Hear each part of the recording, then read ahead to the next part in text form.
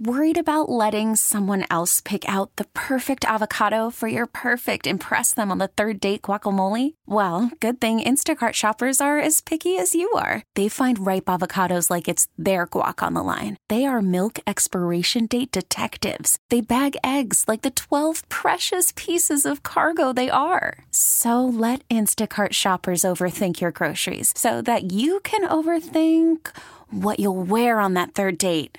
Download the Instacart app to get free delivery on your first 3 orders while supplies last. Minimum $10 per order. Additional terms apply.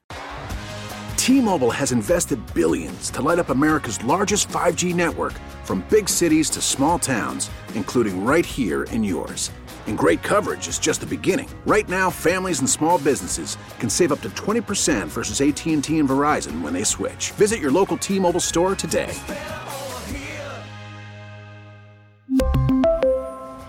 Plan savings with 3 lines of T-Mobile Essentials versus comparable available plans. Plan features and taxes and fees may vary.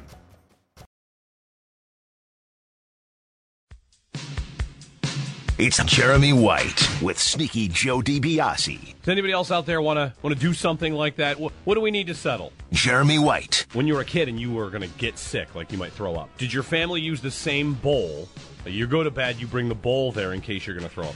Was that the same bowl as the family movie popcorn bowl? With Sneaky Joe DiBiase. The same bowl that you are eating popcorn out of has been thrown up into. The sick bowl. It's just a bowl. You just wash it. It's just a bowl. The mental damage alone should be there that, hey, some, little, whatever your little brother or sister just threw up in this last week. Now I'm eating popcorn out. Why do we have a dishwasher? So on Monday, popcorn. On Tuesday, throw up. And on Wednesday, dog food. No, I see no issue with it. On WGR, Sports Radio 550. Of course, the introduction of more people in your house means more bowls are required. Last night, stationed a bowl next to our daughter's bed. She made it through. Good. But I did think of you. Bowl, not a basket? It's kind of a bin, I should say. It's like a Tupperware, ish kind of thing. And I thought, I wonder if we'll ever use that for popcorn. As soon as I put as a throw, unbelievable. I thought maybe. How about at least put like a plastic bag in there, like around the top, like into the bowl itself. Yeah. That's a move. Or wash it. I don't think we've used this particular bin / bowl / whatever it is. It's not a traditional bowl. Yeah. But I did think of that last night. So you're not going to use this for food like today? No, I don't think it was ever used for food. Well, not that it was, you said they made it through the night yesterday anyway, so. Yeah, I think so. This was more of like a laundry tub kind of bowl used to soak clothing in when, when clothing gets gross. Mm-hmm. Due to certain things happening that happen to kids. Yeah, that's more acceptable to me. Yeah, well, I mean, the laundry tin versus the bowl that I'm going to be eating out of directly. This is very, very different, I think. Yeah, I don't think we'll eat out of this bowl. I don't think we ever did. It's an upstairs bowl. Or you could just to make a point. Anything that's puked in, I'll eat out of. I'm not afraid of it. I mean, again, washing it is key. It's a big part of the process is soap and such. Good morning, it's Jeremy and Joe. The house has been sick. I have not gotten it yet. I'm not sick, but the house has been a little sick, which we're still in that season. I've learned with small kids that season almost never ends. It's 12 months a year. It never, and it just does not end. Yeah. You get over something, you're not sick, somebody's in the house, everybody's healthy for 5 days, and then bang, here's a fever again. Oh, all right. Start up this process. So, it's unfortunate. Mm-hmm. Speaking of that season, do you know what's happening this weekend? We're going to get consecutive days of sun. This week? We're going to see the sun. That feels like, they keep track of that for streaks? Because didn't we last year go 30 days, 40 days without seeing the sun at all? How long has it been since we've had consecutive days with the sun? It's got to be months. It feels like forever. Maybe earlier, there was a time in December, because wasn't Christmas really sunny? I'm sure it was the day before also, maybe. So like Christmas maybe would have been the last time that happened. Get going. Let's get some of this snow melted, get this mud out of the way. I am so sick of mud. It's mud. It's mud. Holy cow. It is mud season. No more mud, please. Right, we got longer ways to go, I'm sure. I'm trying to remember. Was it always like this? The answer to this question might be a resounding yes. Was it always that the sun disappeared for 2 months and it was just gray all the time? I think it probably has been. Because in my head as a kid, there was more snow. And in winter, I don't know, my memories of winter as a kid, it was a little more, well, aesthetically pleasing. It was beautiful from time to time. Yeah. Snow would fall, snow globes. And now there's the occasional blitzkrieg snowstorm, and then it's gray for 3 weeks. Right. Oh, I kind of agree with this. Do we romanticize winter? Has it always been this horrid? Maybe. We only remember the times when it's like the perfect amount of like fluttering snow down. There's a little bit on the ground. You're going sledding down the neighboring hill versus, now it's you get it all in 2 days and then nothing for a month, and then you get it all again in a 2-day period and then nothing again, and it's mud in between and the black piles of snow at the side of the road that are just disgusting. Maybe it's because we were in school and didn't think about it. That's a good thought. It's possible. I don't know. But then you would have gone out for recess, and you would have been playing around in a healthy amount of snow, I thought. Yeah. I don't remember mud at recess. No, me neither. Anyway. But if there was mud, there would have had to have been. We are going to get the sun. Good. 2 days in a row for the weekend. Get the boat out. What are we doing? That's right. We're going to tan. Yeah. We're gonna go play baseball to local baseball diamond. Yeah. Any courses going to be open? Now you're talking. Yeah. Anyway, I started this morning. I want to ask this question as someone that's in the industry. Mm-hmm.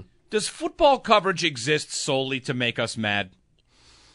Is 90% of talk about the NFL only there to make you upset? Did you are you someone that happened to see something this morning that that made you mad in that way? Yeah, that's exactly what happened. I think a lot of it is designed in that way. Yes, it's supposed to make you upset. I think the whole television sports industry that isn't like SportsCenter showing highlights is I think it's pretty much what you're talking about. Make here. you mad. This is what Nick Wright does. I point that out a lot. I think I have a guess at what the thing is that made you mad. I'm excited for this. Was it Tom Brady saying that he would have taken the points? No. That'll be coming to a television near you soon, though. Right. I did see Tom Brady say, I'll take the points. It was not that. It was. As if, by the way, he thought it's 100%. Do people think that field goals are just you hit a button and like it's like NFL and the NFL Blitz video game? They didn't make you kick the field goals like in Madden. You would pick go for it on 4th down or +3. Blitz just gave you 3? Yeah, there were no field goals. That's because at least in the one Blitz game that I had, like 2002 maybe. Their programmers did not want to actually program in kicking. Right. No, and like what field gols? They're not fun anyway. Like in that game, you're trying to like body slam people after the whistle.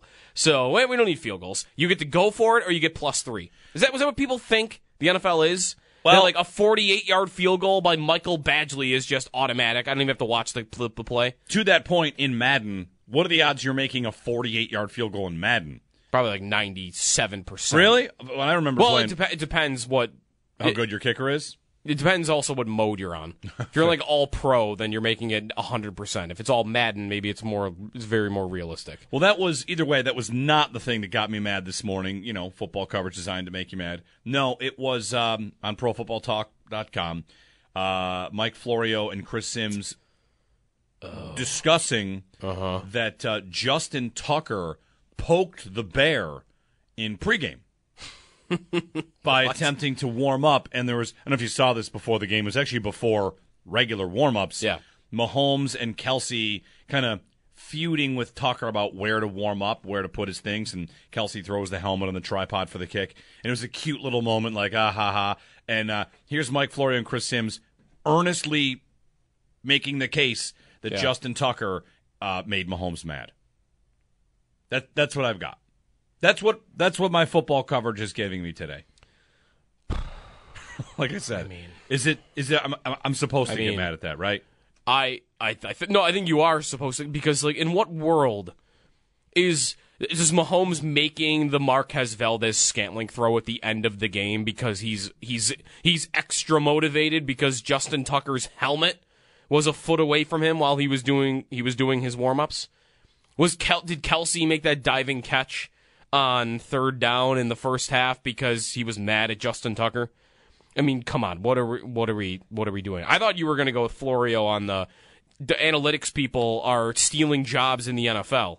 Yes, that's right. Because of the pay. That they don't belong in the NFL, and it's a way for people that don't belong to get in the sport. There's a lot of that going around, too. I saw Seth Walder make a good point, like of ESPN, Analytics ESPN. So, yes, what all these data scientists are doing is they're passing on the big jobs at Amazon in order to get the entry-level jobs that the NFL offers for those guys. Yeah, that's exactly what's happening. Yeah, there's a million things. What it is that I'm probably feeling is still, like many Bills fans might be feeling, I'm still mad about their loss. Right? Yeah. Is it added that the Chiefs are the team in the game too? Like, yeah. Yeah. You kind of blame the Bills for making you sit through 2 weeks of getting ready for Mahomes is the GOAT, and Kelsey and Swift and Andy Reid, and here there again, like, never doubt the Chiefs. Nick Wright pointing to his tattoo, never a doubt. Which, by the way, he has, by the way. I learned that the other day. He has a tattoo that he got for the Chiefs. It says, never a doubt. Cool. So, like, I got to listen to that for 2 weeks, and it's because the Bills didn't finish him. In here, this building. They didn't finish him. Yep. It feels like we can't be mad at anybody but, well, not really mad at the Bills. You'd be mad at the Ravens, I guess, too. But I do have a stat on this. You know, here we are 9 days later, and got a couple of things that have come out. This one strikes me. Is anybody up for a conversation about their game plan again? Sure. No, sure. Okay. So Scott Kazmar had a tweet about the quarterbacks to have played against the Chiefs this offseason. Mm-hmm. And the points they put up. Because who were the three quarterbacks that the Chiefs played against? It was Tua, and it was Josh Allen, and then Lamar Jackson. Yep. And the Bills put up the most points, and they also did it on the fewest drives, which doesn't come as a surprise. We know what happened. So points per drive, they would have been easily the number one team? Yeah, points per drive for the Bills. In the game against the Chiefs, Josh Allen in the offense put up 3 points per drive. Okay. Lamar, 1 point per drive. Tua, 0.6 points per drive. Yeah. And so by far the best team. Yes, by that. by far the best team. 24 points on 8 drives. And I looked at that and I thought, you know, that's art. Because the thing about art, Joe, you know how it is. Every person can see it how they want. There's a different interpretation to this painting. It might make you feel this. It might make you feel that. Or music.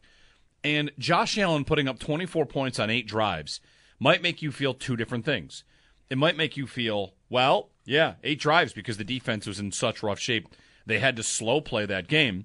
Or it might make you feel how I felt about that game, which is, can you believe they played to only give him 8 drives? 3 points per drive. I wish they had more drives. Well, then the Chiefs might have scored more points. Okay. All right. The Bills played that game like they were afraid of Mahomes. And meanwhile, Josh Allen went out and, from all the reviews, executed a near-perfect performance and put up the most points per drive by 3 times as many as the other teams that played this Chiefs team. So, you know, as we talk about that game and that game plan, I've had conversations on Twitter, conversations with friends about, oh, you didn't like it. It was the right plan. I've never liked it. I don't know if I'll ever like that game plan, even if the defense is banged up. I don't care. I'm limiting Josh Allen's ability to put up more points. Could he have put up 42? And if the Chiefs are that good, would they have put up 45? Maybe. But I limited my own chances by playing the way that I played, which was to play it slow and run clock. Does it have to be, though, that they played that style of game because they didn't want to give Mahomes that many drives and they were afraid of how many points the Chiefs would put up? Couldn't it also be they didn't think they could score 42 playing a different style of football? Like, because things were hard in that game for them, right? Like, the only plays that they got anything on were these bubble screens that went for 5 yards to Dalton Kincaid and to Diggs and Shakir. That's right. And to James Cook. And they ran the ball effectively. Allen ran the ball mostly effectively, yeah. That's right. But like even those scramble plays where Allen got good yardage on, like those are him dropping back to pass and, oh, look, nobody's open. I mean, the Chiefs just did it to the Ravens for most of that game. The Ravens got hot in the second half late and then made mistakes. But they have a great secondary. They have a very good defense. I don't know. Like, I question whether the Bills could have scored. I think it's two things for me. I would never want them to play like that against the Chiefs again. Right. I would never want that game plan for the rest of my life. I would never want to go into a game thinking that's the way to beat the Chiefs. And at the same time, I'm not sure they would have scored more than 24 points had they opened it up and tried to throw the ball down the field. I don't think they were good at it. I think the whole season proved they were not good at it. There's a difference between throwing more and just playing with more tempo. They played to kill the game. I mean, we went through the stats about how many second and short plays they had, and they ran the ball 10 times on second and 1, 2, 3, or 4, rather than try and get a big play. And they did throw a couple of big ones and try to uncork a couple big ones. It's about pace. And McDermott, didn't he flat out say they played that way because they wanted to control the game? They wanted ball control. Their time of possession was lengthy. Yeah, it was insane. Maybe you're it was right. Historic Right. for how much they did that. Maybe it was a function of, or at least a good portion of it was a function of, well, the Chiefs kept everything in front of them. And I'm still sitting here mad about the fact that you had an offense that was able to be limited like that. Right. Because me, here are the Ravens that did have explosive plays against the Chiefs. Meanwhile, they lost. You get your Zay Flowers plays. I got Lamar runs over 20 yards. I got explosive plays from the Ravens against the Chiefs. I got a Tyreek Hill explosive play against the Chiefs. It was their only touchdown of the game, but I got one. And the Bills, they dropped theirs. So I guess, Yeah, because the Bills, like, it's again, like their plays that work. What was their yards per play in that game? It was lower than the Ravens, wasn't it? The Bills' yards per play against the Chiefs? It was 4.7. So it wasn't very high. It was not impressive whatsoever. The Bills had 14 third downs in that game to the Chiefs' 5.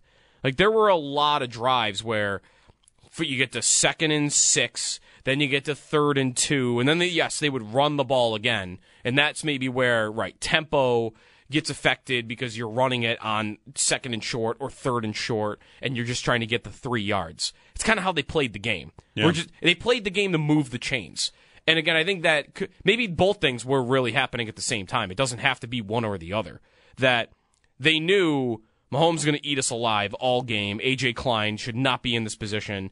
And 2, they're keeping everything in front of them, and everything down the field is going to be contested if we try it in this game. And at the same time, our short passing game doesn't have the most dynamic athletes in the world, so it's only going to be 4.7 yards per play playing that style of football. So, my anger is more that they built a roster that was able to be limited like that. Yeah. They kind of looked like that against the Chargers, in New England. It's not like they'd won a bunch of games leading into Kansas City. It's not like their offense had looked explosive at all, really, since, the Jet game, Brady's first game? I was going to say, if you want to say since Ken Dorsey, you could say that. Yeah. Joe Brady's time as offensive coordinator of the Bills, the passing offense had its moments, but didn't have a lot of moments. And, Josh Allen's quarterback rating in that offense with Joe Brady in a clean pocket was way down, his completion percentage down. Now, that's drops. They dropped a lot of balls, whether that's Diggs that dropped a bunch and James Cook dropped a bunch.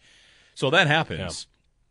Yeah. The whole thing, it's 9 days later, and I'm still sitting here trying to find a way to be comfortable with what all happened.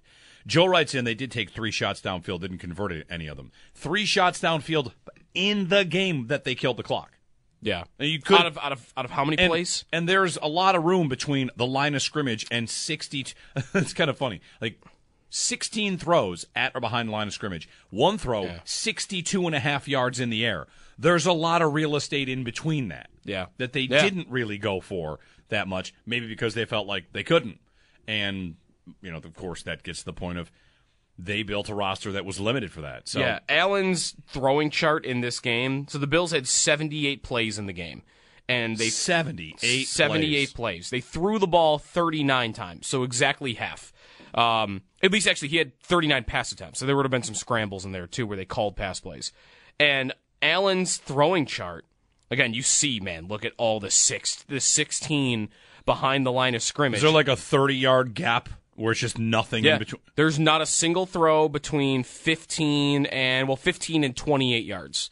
So there's a 13-yard gap there. You have two at like the 30-yard mark, and then you have the one that's way down the field. The two 30-yard mark are the two sure field throws. Yes. And the big one is the Diggs throw. And the big one is the Diggs one. Yep. And other than that, and even then, there's only two at the 15-yard marker, and then everything else is between behind the line of scrimmage and within 5 yards. Like, so much of what they did was dink, dunk, short pass, screen, bubble screen, quick out to James Cook, up the flat to James Cook. Like, just they didn't have a dynamic offense in this game. They didn't have a Zay Flowers, right? Because even the Ravens didn't have a lot working for them in that way, but they had the one guy that was capable of getting open for big plays. And Flowers had plays in that game where the Bills don't have a guy like this. Even Shakir, as good as he is, it's not like this most of the time, where Flowers takes a slant 5 yards down the field, he takes it for 25 because he's breaking away from Ladarius Sneed. Yeah. The Bills don't have a guy that pulls away from defensive backs like that with just his sheer burst. They don't have that guy. The other thing is, the Ravens might have been better served. This is to the point about what the Bills did. If the Ravens ran it 39 times, like the Bills ran the ball 39 times, they might have had more success in that game. They ran it 6 times. Six with running backs. Yeah, right. 803-0550 on this. 9 days after Bills Chiefs. The bigger conversation about this is, are we allowed to use the term close for the Bills when talking about the Chiefs? Are they close? Because 2 3-point losses. Games, they are close. Mm-hmm. In resume, they are not. Right. How do we handle that? Every time I hear the Bills are really close to the Chiefs, I think they have made 4 Super Bowls in 5 years, and you have made 1 AFC Championship game. That is not close. Right. How can you say you're close? If you're behind Tiger Woods in the world golf ranking, and he's got 37 majors, and you've got none. Right. But you lost by 3 or less. And you're number 2 in the rankings. Yeah. Are you close? There's a point there. I just don't know what to do with everyone that says the Bills are close. Because I'm not going to sit here and tell you that they're miles and miles away. They might be the closest team to the Chiefs. They don't. I don't think they get to claim their second. The Bengals? The Bengals beat them in the playoffs. Yeah, that's probably right. The Bengals did the thing. They're the only ones that have done the thing, in the AFC at least. The only team the Chiefs have lost to. In the AFC. By the way, look at this is more of the frustration for the Chiefs. Like, are they just going to go every year? Look what it took for the Bengals to beat them. They had to shut them out in the second half. And go to overtime. And to win in overtime. And the Chiefs got the ball first in that overtime. Like, the defense did a great job for the Bengals. They needed to shut them out just to beat them in overtime. Yep. And that's the only thing separating the Chiefs from 5 straight Super Bowls. You could make it 6 straight or 7 straight if you go back to the Patriots-Chiefs one, where they also lost in overtime on a coin toss. Right. What's the last playoff game that the Chiefs have lost in regulation? Oh, well, they would have lost the Super Bowl to Brady. That's right. Last AFC playoff game they would have lost in regulation. Like, you're going back to Alex Smith. Yeah, that's right. 803-0550. Not trying to be depressing. I mean, the next 9 days, it's going to be hard not to.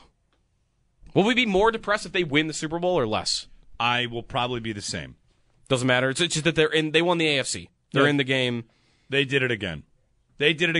Yeah. And we are approaching Patriot Way level of they're different than you, as I referenced this Mike Florio, Chris Sims conversation about how they got mad because the kicker was warming up. Shouldn't it, on the game 9 days ago, shouldn't it be true that even the fan out there or the person out there that thinks the Bills had the right game plan against the Chiefs, shouldn't there also be an admission from that person that even if you thought they played the right game plan against the Chiefs, that you never want them to have that game plan against the Chiefs again?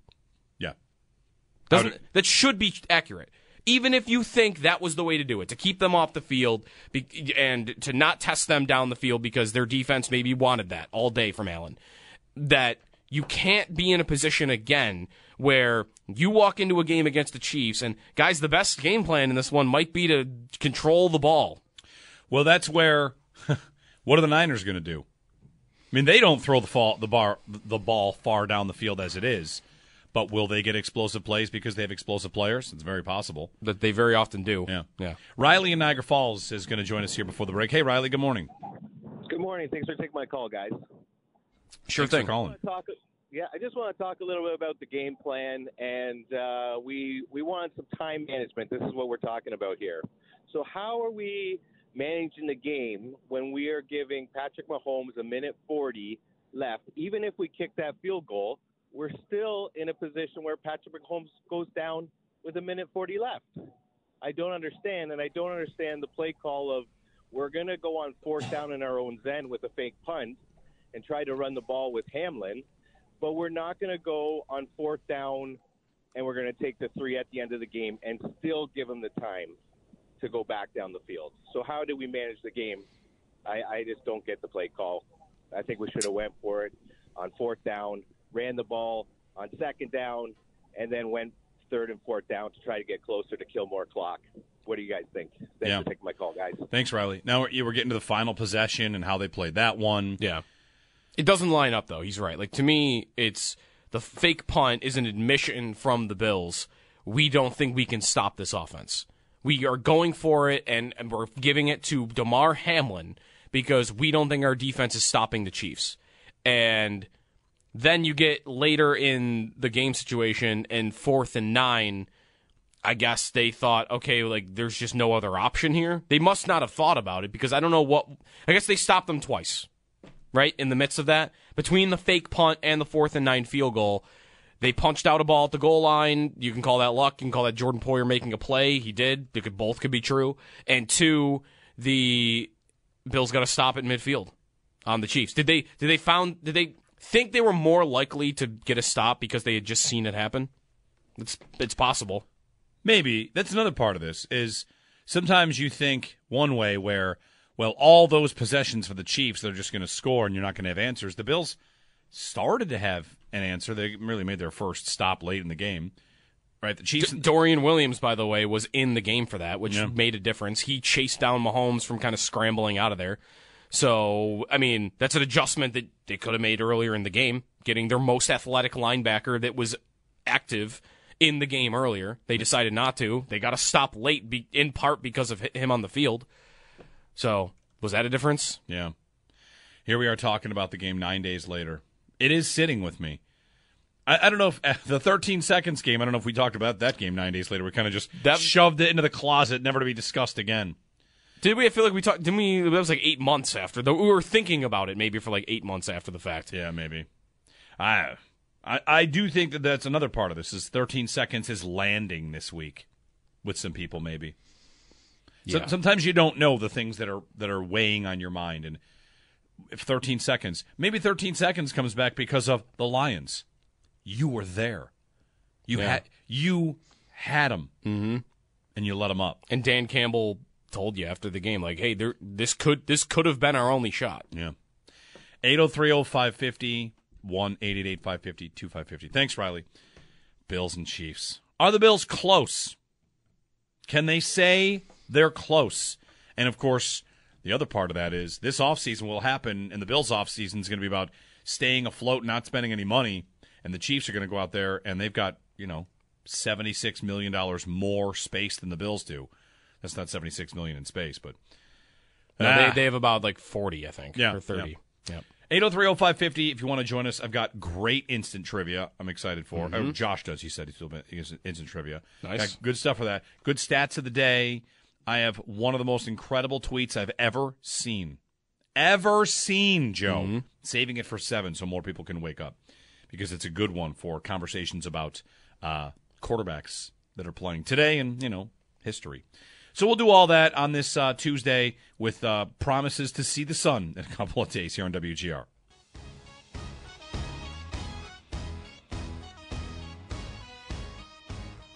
You have sort of a vibe and a culture. This is how we play. But you do understand mostly that in the playoffs, it got tightened up a little bit, a little less emotional. But I can still defend Dan Campbell because the Lions play with a chip, and I love the chip. I didn't even recognize Baltimore yesterday. This is a run team.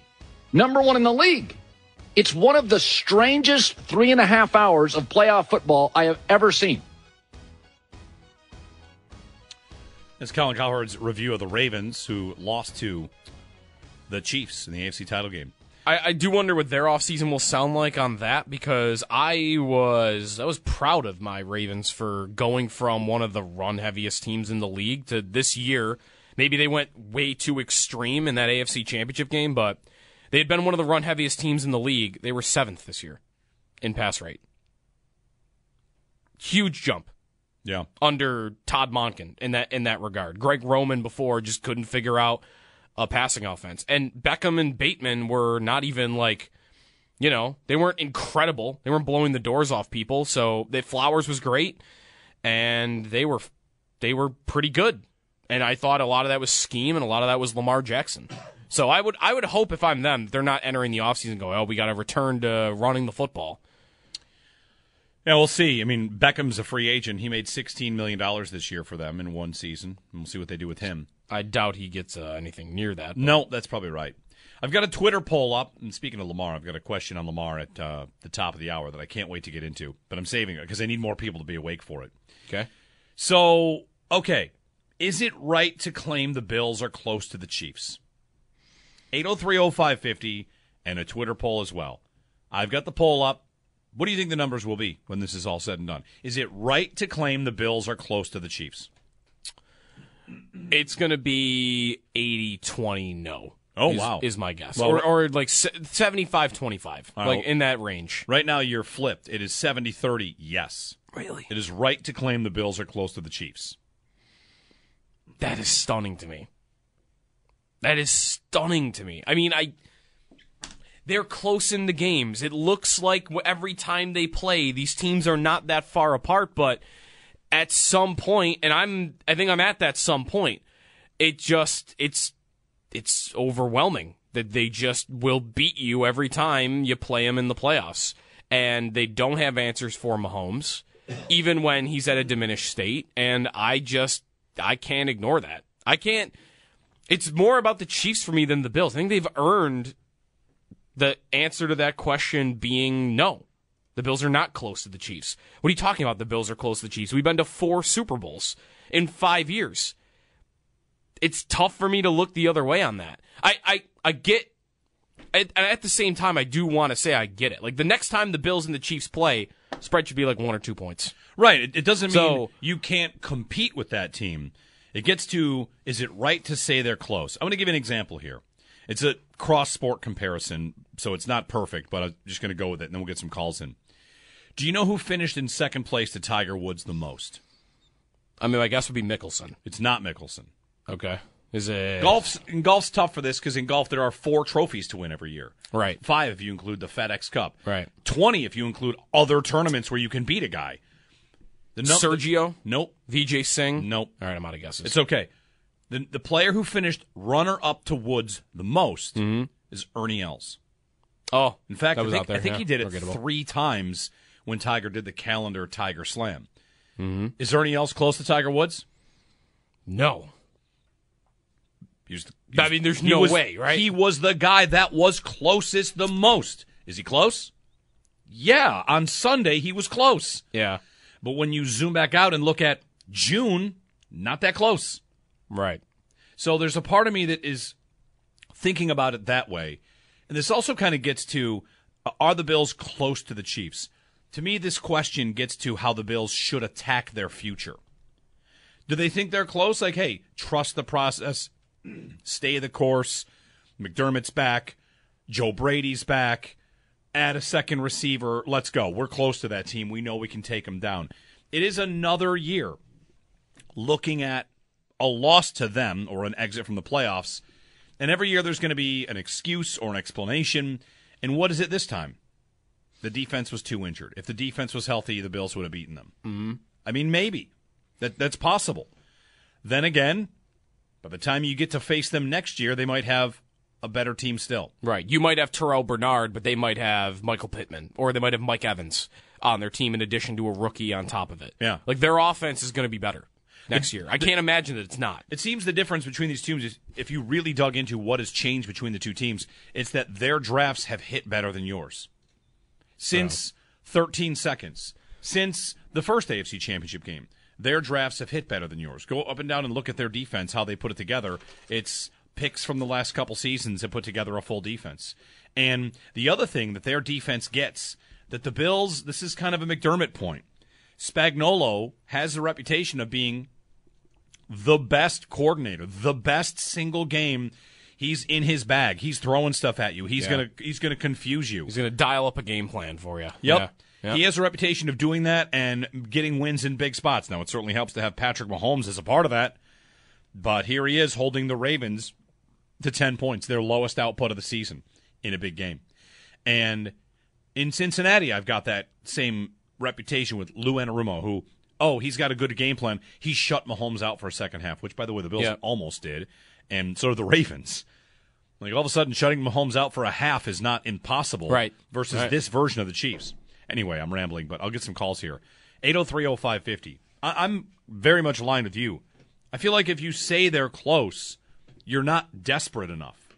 I think the Bills need to be a little more, I don't know if it's desperate, aggressive. They've been aggressive. They went out and they signed Vaughn.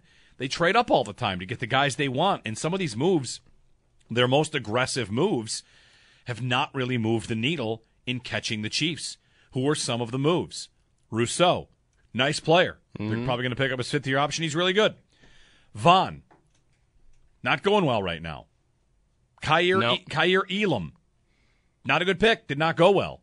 Like your moves to catch the Chiefs, specifically your moves that we would all look at and say, these are the things you did to try and catch the Chiefs.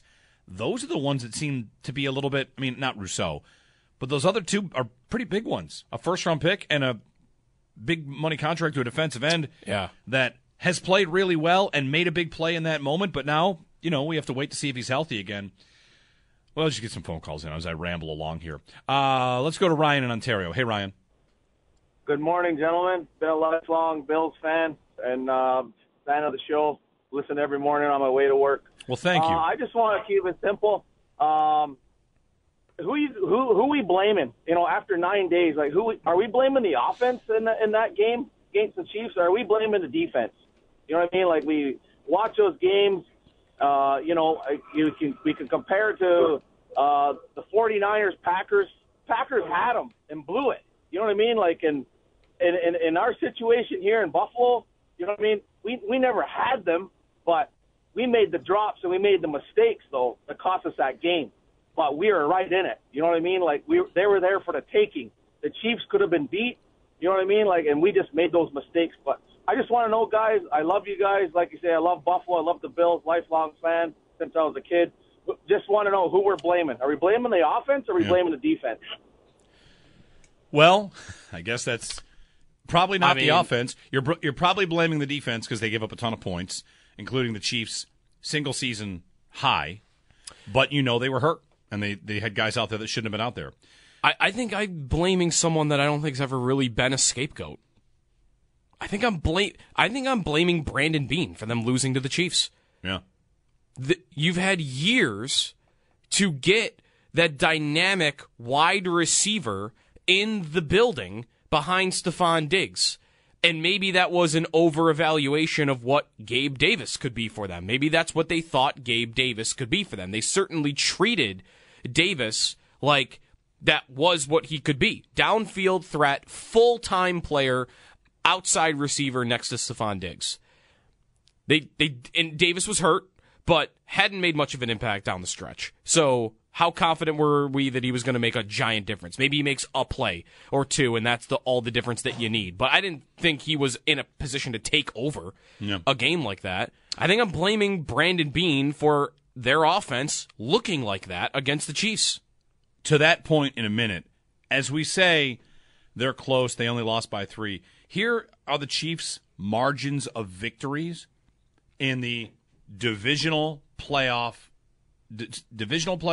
conference championship, and Super Bowl since 13 seconds, right? The Bills are close because they lost in 13 seconds. That was devastating. Yep.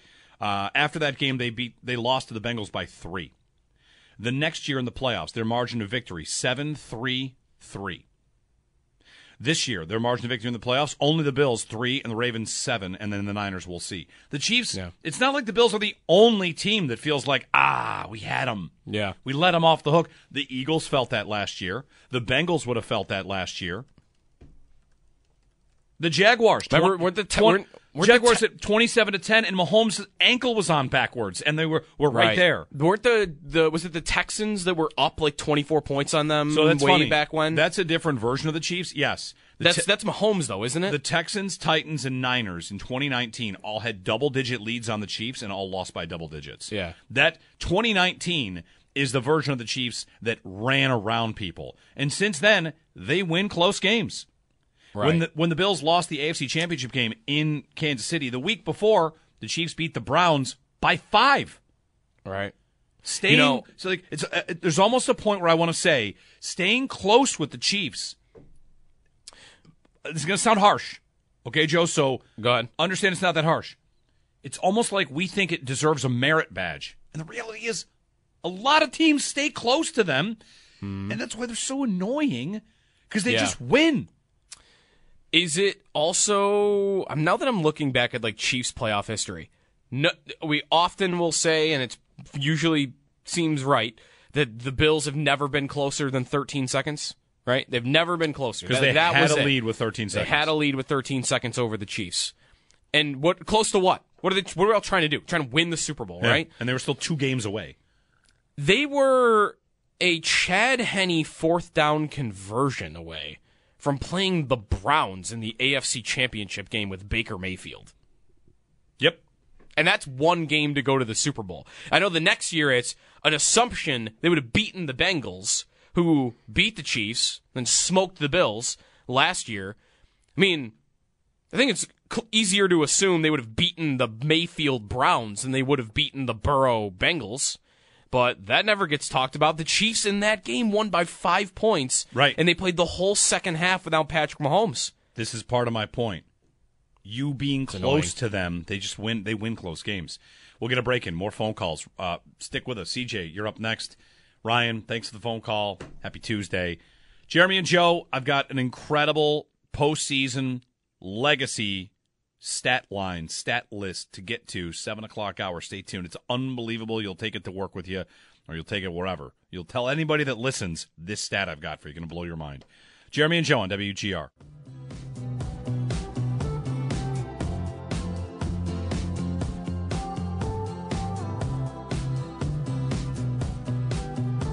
Hey, happy Tuesday morning. I've posted a poll underneath the Twitter poll.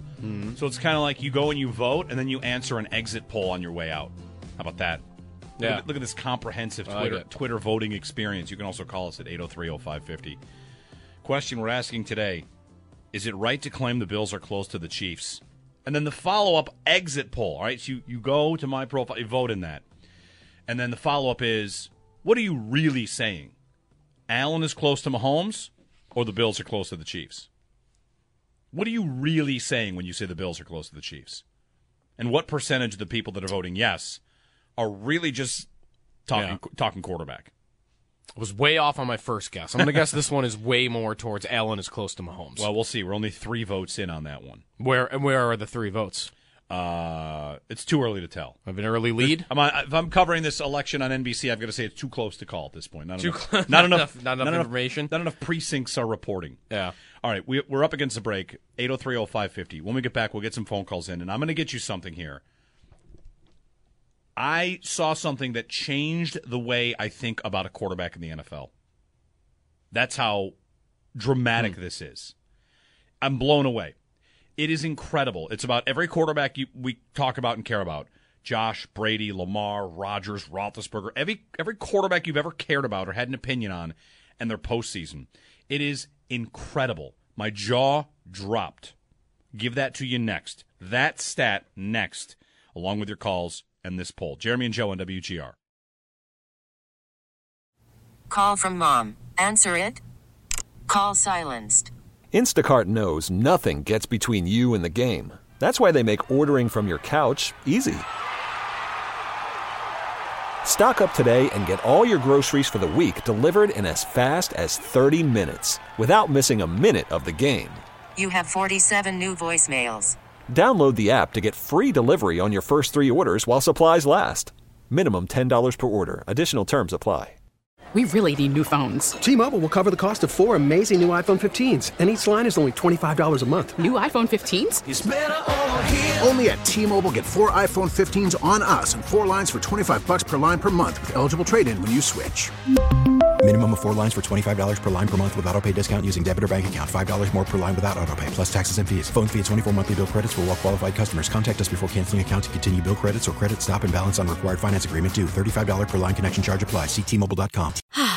Spring is a time of renewal, so why not refresh your home with a little help from Blinds.com?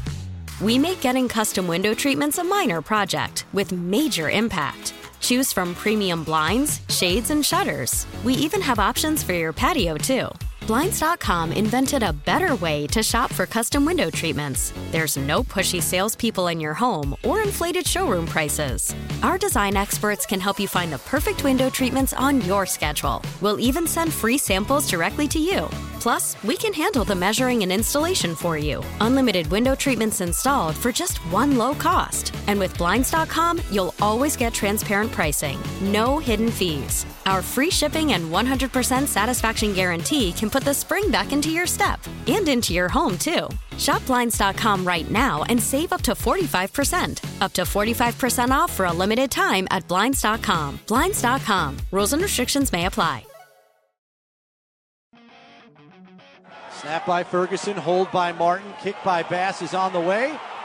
And it is no good. No good, wide to the right. 9 days ago, Chris Brown on the call. Bringing that up because that's how close the Bills were to tying the Chiefs. So here are your 2 questions for today. We got a poll and then an exit poll. Are the Bills close to the Chiefs? Is it right to claim the Bills are close to the Chiefs? You can vote on our web poll on that, Twitter poll. 73% say yes, it is right to say the Bills are close to the Chiefs. And then I have a follow-up poll. It's a poll underneath a poll. If you voted yes, what are you really saying? Is it that Allen's close to Mahomes or the Bills are close to the Chiefs? Which of those two is more true to you? And 65% say that it's about Allen. And I think that's... I think that's right. Well, there's a lot of faith in Josh Allen. I don't dispute that. Josh Allen is the reason that people believe in the Bills. And I have something for you here. I teased this going to the break. I want to get to this and then kind of get back into our conversation. But this is important to bring up regarding NFL quarterbacks and their postseason success. Scott Kazmar had this, and I'm going to just flat out say, Joe, it's going to change the way I think about a certain quarterback in the NFL. Mm-hmm. So Scott Kazmar is a NFL writer, Pro Football Writers Association. He put out yesterday, I'm going to say a spreadsheet. Okay. But it's not very math heavy. It's just, hey, look at this. Yeah. And what it was here's the quarterback. Here's how many times this quarterback has made the playoffs. Here's how many times the lowest point total of the season for that quarterback came in the playoffs. Okay? Okay. So, for instance, the Bills with Josh Allen, when they scored 10 against Cincinnati last year, that was their lowest point total of the season. Mm-hmm. So Allen got check. 1. Allen's made the playoffs 5 times. 1 time, his lowest point total of the season came in the playoffs. I've got everybody from Dak Prescott in 5 playoff appearances. How many times have the Prescott-led Cowboys had their lowest point total of the season be in the playoffs? For Dak Prescott, the answer is 0. It's never happened for him. For Troy Aikman, 0 out of 7. Brett Favre, 1 out of 12. Tom Brady, 20 postseasons. How many times did Brady's playoff number equal the lowest number of that season? 5 out of 20. Which, funny, I think one of those is a Super Bowl victory against the Rams. Might be right, 13? Yeah, 13. Right, it's just about point total. Yep, point total. Steve Young, 2 times out of 7. You know, what quarterback would you want to hear here? Mahomes, once out of 6 playoff appearances. Matt Ryan, once out of 6. Drew Brees, once out of 10. John Elway, 3 out of 9. I'm building to something here. Mm-hmm. I'm building to something that I don't know. You can take it for what you want. we could talk about context. Peyton Manning, 15 postseasons. Yeah. 3 times the fewest points they scored came in the playoffs. 3 out of 15. For a guy that was labeled like a playoff choker for half his career. Yeah. So what you have here is, like, what percentage of your postseasons are you scoring the lowest point total you have in that given year? Yeah. And we've outlined a bunch of zeros. Matt Stafford's at 20%, 1 out of 5. Cam Newton, 1 out of 4, 25%. Steve Young, Phillip Rivers, Joe Flacco. Mentioned Elway. Elway's number is 33. He's in second place. Second place all time for this. As being bad. Yeah. 3 out of 9. 3 times in the postseason, the point total that Elway's Broncos put up was the lowest they'd scored in a season. 3 out of 9. Lamar Jackson. 4 for 4. 100% of his postseasons, the lowest point total they get that year is in the postseason. That is unbelievable. 4 for 4. No one else is above a third of their games? Nope. And he's at 100. Every time that's all of them for him. Every time he's played a playoff game, that offense is gonna have the lowest points they've had all season. Not a game, just 4 out of 4 postseasons. Every time he's made the playoffs, they have put up their lowest point total of the season in the playoffs. That has happened every time. Yeah. Well, it's how their season ends every time. That's right. And there are some guys, Roethlisberger, 0 for 12. In this case, 0 is good. Right. 12 postseasons. Not one time did Roethlisberger put up the lowest point total they ever had in that season in the playoffs. Rodgers, 0 for 8. No, 11. 0 for 11. Jim Kelly, 0 for 8. Yep. It was, I saw this and thought, I have to change what I think about Lamar. Because you want to put context on it, that's fine. I think Lamar is a great quarterback, and lots of teams would be lucky to have him. But this was a wow. Yeah. How is that not a wow? I think it's got to be. For 4. So now the narrative or the conversation of, did he need that game for his legacy, or does he need to prove his ability as a playoff winning quarterback? Like, this kind of points to he kind of does. Yes, he does. It's not the same as Allen. Nope. Allen, who's put up insane playoff numbers. I don't know if this is still true. It was going into the playoffs where he had the best touchdown-interception ratio of a quarterback ever in the postseason. He scored 36 in a playoff loss. Allen, among others. I mean, they had a perfect game in the playoffs against New England. And Jackson, every year he's been in the playoffs, his season ends with the lowest point total they've had all year. Yes. I mean, I think that conversation about him is kind of real. It at least makes me second guess, just bypassing it. Like, oh, this is just what we do. Star quarterback that hasn't won yet, this is just what we do. Maybe this is an instance where it's kind of fair. I mean, it is backed up. But what is happening that causes this for him? Like, was he even bad in the Chief game? Like, or was, I don't know, like, he made some passes. He threw a pretty bad pass. The likely pass was horrible. Right. If Zay Flowers doesn't fumble into the end zone, sure, every single game is going to have this player's not the only player to make that mistake, but that's true of everybody. And, give Lamar 8 more cracks in the postseason. We'll see what that number ultimately is. But it is 4 for 4. Yeah. And it led me to think, all right, this is not just narrative, not just what have you done for me lately, not just QB wins and quarterbacks aren't a win stat, but it was, 4 times in the playoffs, and all 4 times you exit with your lowest point total of the season, where some guys go an entire career without doing that in the playoffs. Right. So it's just, it's wild. So do with that what you will. We'll get some phone calls in. 10 against Kansas City, 3 against Buffalo, 12 against Tennessee, 17 against the Chargers. Those are the 4 games. And those would be the lowest point totals they had that year. And the 17 against the Chargers, remember, that's not the lowest total that you've ever heard. That was his MVP season where they were the number 1 offense in football. Yeah.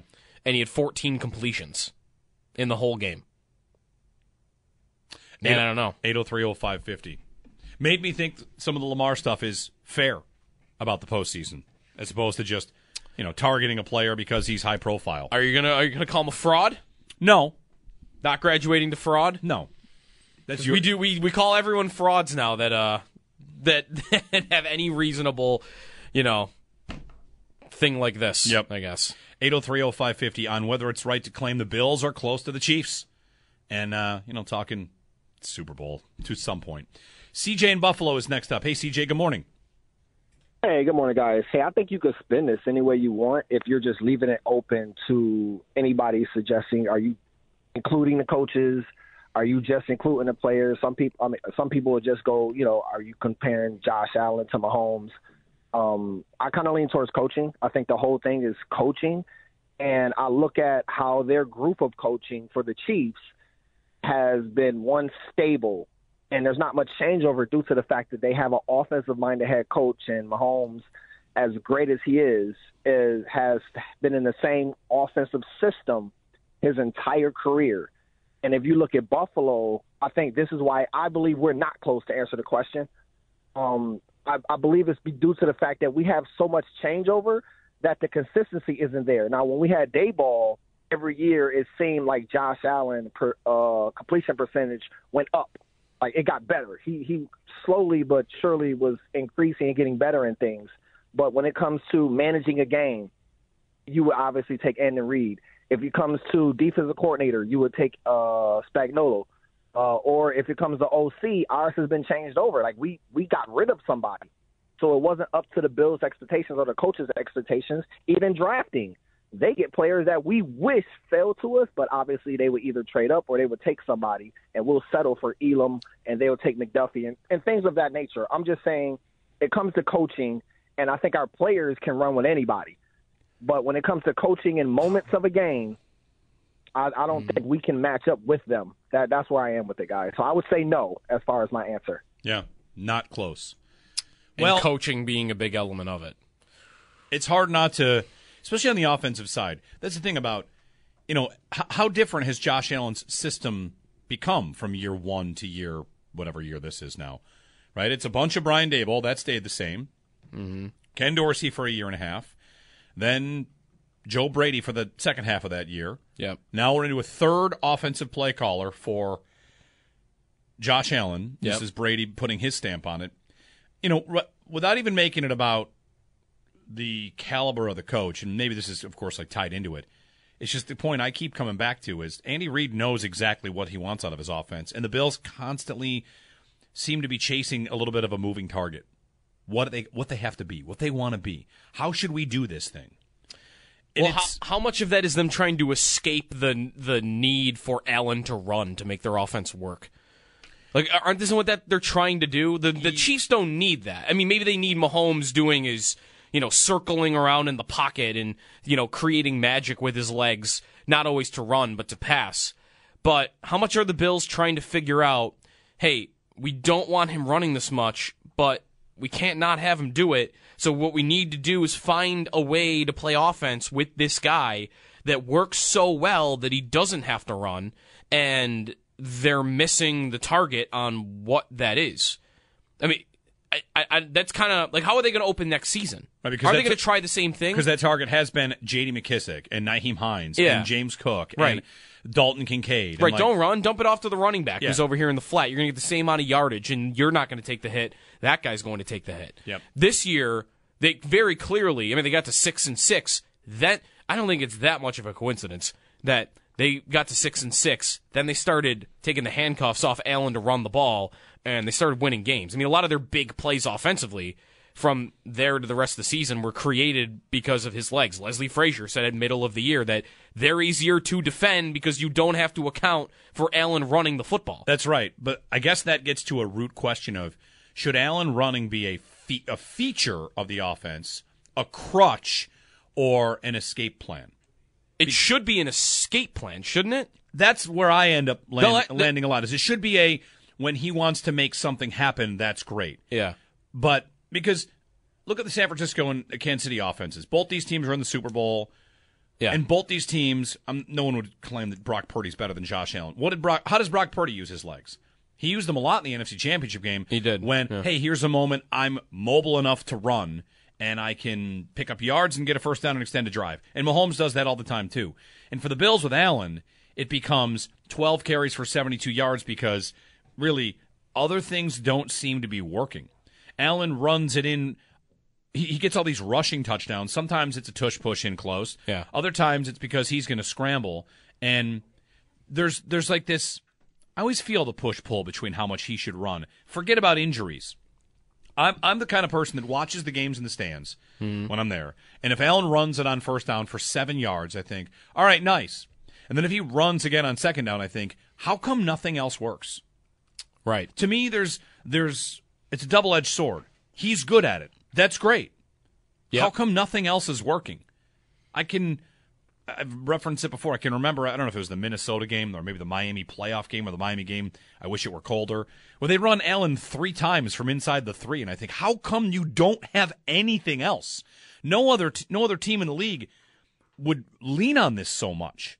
And you lean on this, it's just odd to me that it becomes such a crutch that maybe they lean on it too much. Again, like I said, not because I'm afraid of injury, not because I need to be conservative, but just because if you are Andy Reid, aren't you just scheming something else? Right. The thing that the Niners and the Chiefs have in common, maybe the Chiefs that's been more true than this year, but the structures of those offenses work, right? Like they are designed to get guys open. They've had super skilled players. Again, the Chiefs, it's not as true this year. The Niners, it certainly is. The structures of those offenses work. If I went into a game with either Brock Purdy or Patrick Mahomes and said, these guys are going to have 0 rush attempts in this game, not one, I don't think they need to. I don't think those offenses work to a degree where I don't need that from those guys. Purdy can do it in the NFC Championship game, but on the season, he had 144 yards of rushing. Like, it's not a staple of his game by any means. And Mahomes, the rushing went up this year, but okay, wait a minute. Look at Mahomes' numbers. Why was this year his best rushing season? Was it because he didn't have any weapons? He didn't have anybody trusted to throw the football to? Their offense was at its worst form that it's been? So what happens? Oh, Mahomes running is more of a crutch for the Chiefs than it ever has been before. Is it also a coincidence that Allen's worst rushing year by yardage, or I should just say his lowest rushing year by yardage, 421 yards, was 2020 when their offense was at its most efficient? I think whether we could debate whether it should be a feature or not, I am very confident the Bills don't want it to be. The Bills would like to go into this offseason and say, if we land a stud receiver, Troy Franklin, whoever, we bring in another guy, we add explosive plays, we've got James Cook now, all the tight ends we need, the line. All right, our offense, we should get to a point next year with a full offseason of Brady, a new wide receiver, where the offense just works, and that's how Allen's rushing goes down. Yeah. We don't in their eyes, we don't put him at risk because we don't need the escape. We don't need the escape, plan for him. One way to ask this is, I mean, you can like Joe Brady just fine. Now Joe Brady gets to install his offense, and we'll find out if he thinks Allen should run it less. Again, not like we're afraid, but no, I'm going to make an offense so good that he doesn't feel the need to. And another way to ask that is like, all right, let's do a thought experiment. The Bills go outside the building. They decided to hire Ben Johnson. Yep. Ben Johnson knows he has a quarterback that can run and move and run through guys, and he's amazing. He's a unicorn.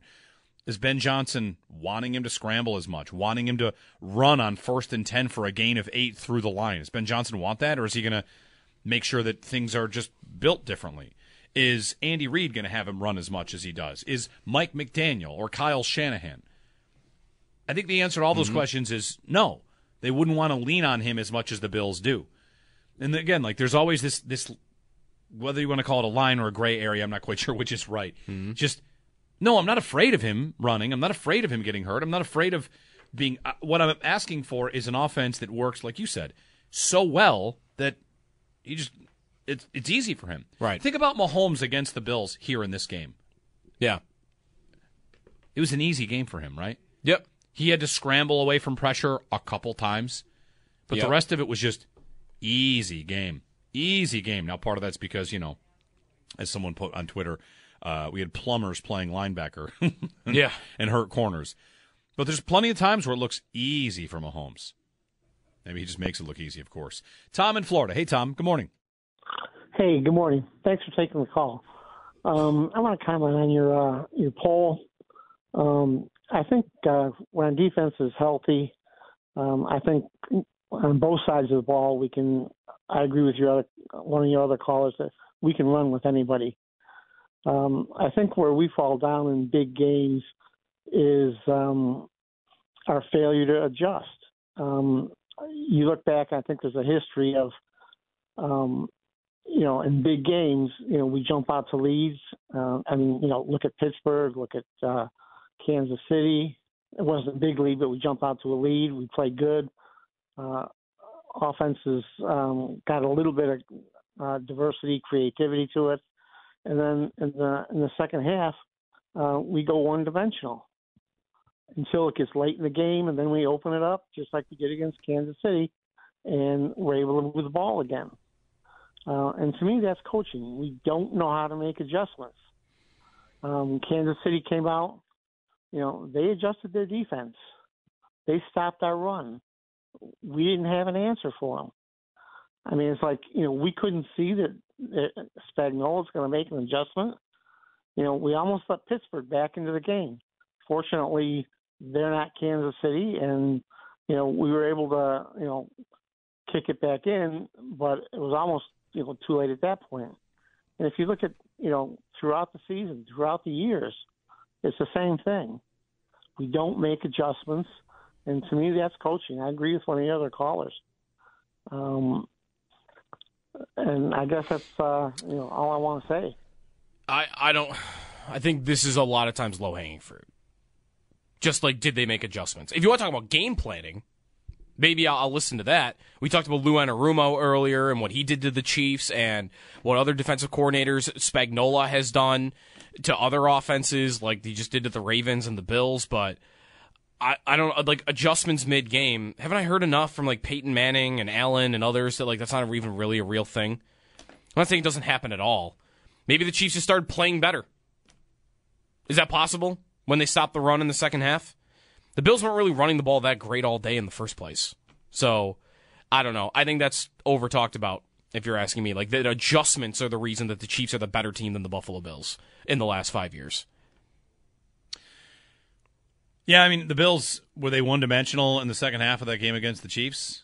And they ended up running and passing the exact number of times, and they committed to the run, and Allen still ran it, and they ran on their final drive, maybe to their detriment. Like, what were they supposed to do different, I guess? I mean, we could Dorian Williams, I mentioned, like, maybe he should have been in the game all along, and that would have gone better.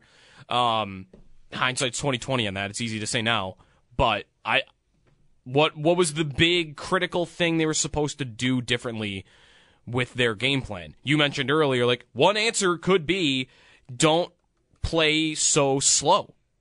Try to do more with bigger plays and go more tempo and play to score in that game. Don't play to keep Mahomes off the field. That's an adjustment that they could have made. I question whether that would have gone well for them if they were capable at that point in time of playing offensively like that.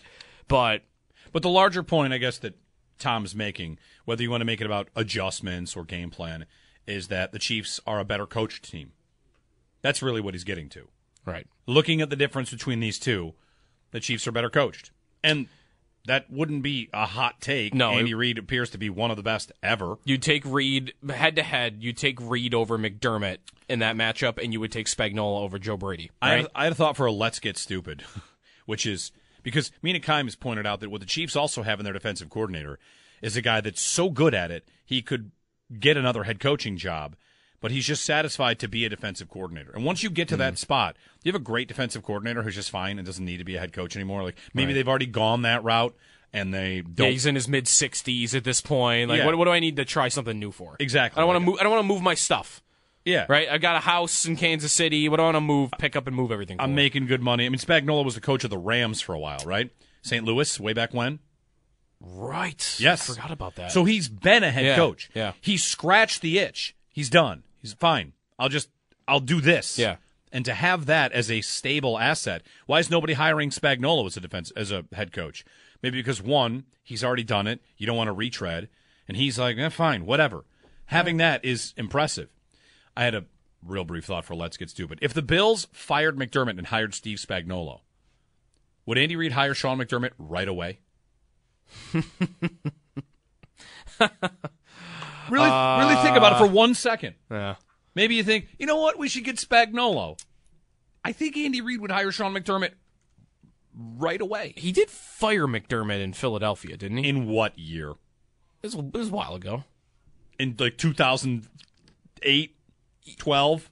Yeah, something like that. He did fire him. He was a linebackers coach or something? No, he was the defensive coordinator, wasn't he? All yeah, right. he was defensive coordinator. He fired him in 2010, after 2010. So I don't know. He could go back to that. Who knows? Anyway, it was a fun Let's Get Stupid idea. McDermott as the... Man. How you like that storyline? Now it's a real revenge game. Yeah. For everybody involved. Everybody involved. Involved. Everybody. Yeah. Yeah, all right. 803-0550. Your brother, Lou, he's heading to the Senior Bowl? Yes, he's going to join us next. Locked On Eagles. He's going to Mobile. Wow. And he's up on all the receivers. He's Good. just as excited for all these guys. So he's an Eagles fan. Do the Eagles need one? No. He's Eagles and Bills. Okay, enough to where he wants the Bills to get one of these guys. So. All right, for those of you on the wide receiver train, we'll get you a list of who to be tracking at the Senior Bowl this week.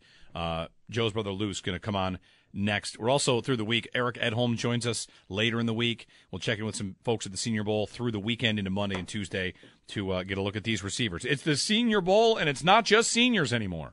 Right. One of the fun parts of the Senior Bowl. Jeremy and Joe on WGR. After the end of a good fight, you deserve an ice-cold reward. Modelo is the mark of a fighter. You've earned this rich golden lager with a crisp, refreshing taste. Because you know, the bigger the fight, the better the reward. You put in the hours, the energy, the tough labor. You are a fighter, and Modelo is your reward. Modelo, the mark of a fighter. Drink responsibly. Beer imported by Crown Imports, Chicago, Illinois. We get it. Attention spans just aren't what they used to be. Heads in social media and eyes on Netflix. But what do people do with their ears? Well, for one, they're listening to audio. Americans spend 4.4 hours with audio every day. Oh, and you want the proof? Well, you just sat through this ad that's now approaching 30 seconds. What could you say to a potential customer in 30 seconds? Let Odyssey put together a media plan tailor-made for your unique marketing needs. Advertise with Odyssey. Visit ads.odyssey.com.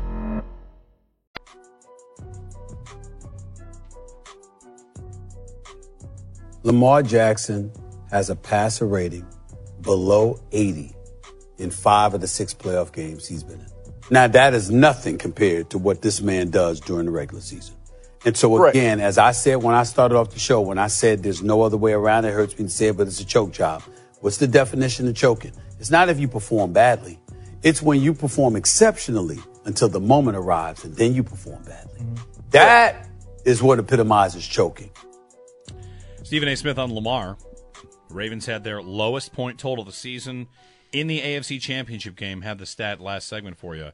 4 postseasons for the Ravens with Lamar Jackson, and 4 times their lowest point total of the season came in the postseason. Their offense does not travel to the postseason the way it operates in the regular season. 803-0550, our phone number. Jeremy and Joe, and Joe's brother Lou DiBiase on the Western Hotline. Headed for Mobile, Alabama practice. Are you there? Is Lou already there? No, I think you leave, Wednesday morning? Okay. Yeah, in the morning. Very good. You're loving this trip now, right? What is this, year 3?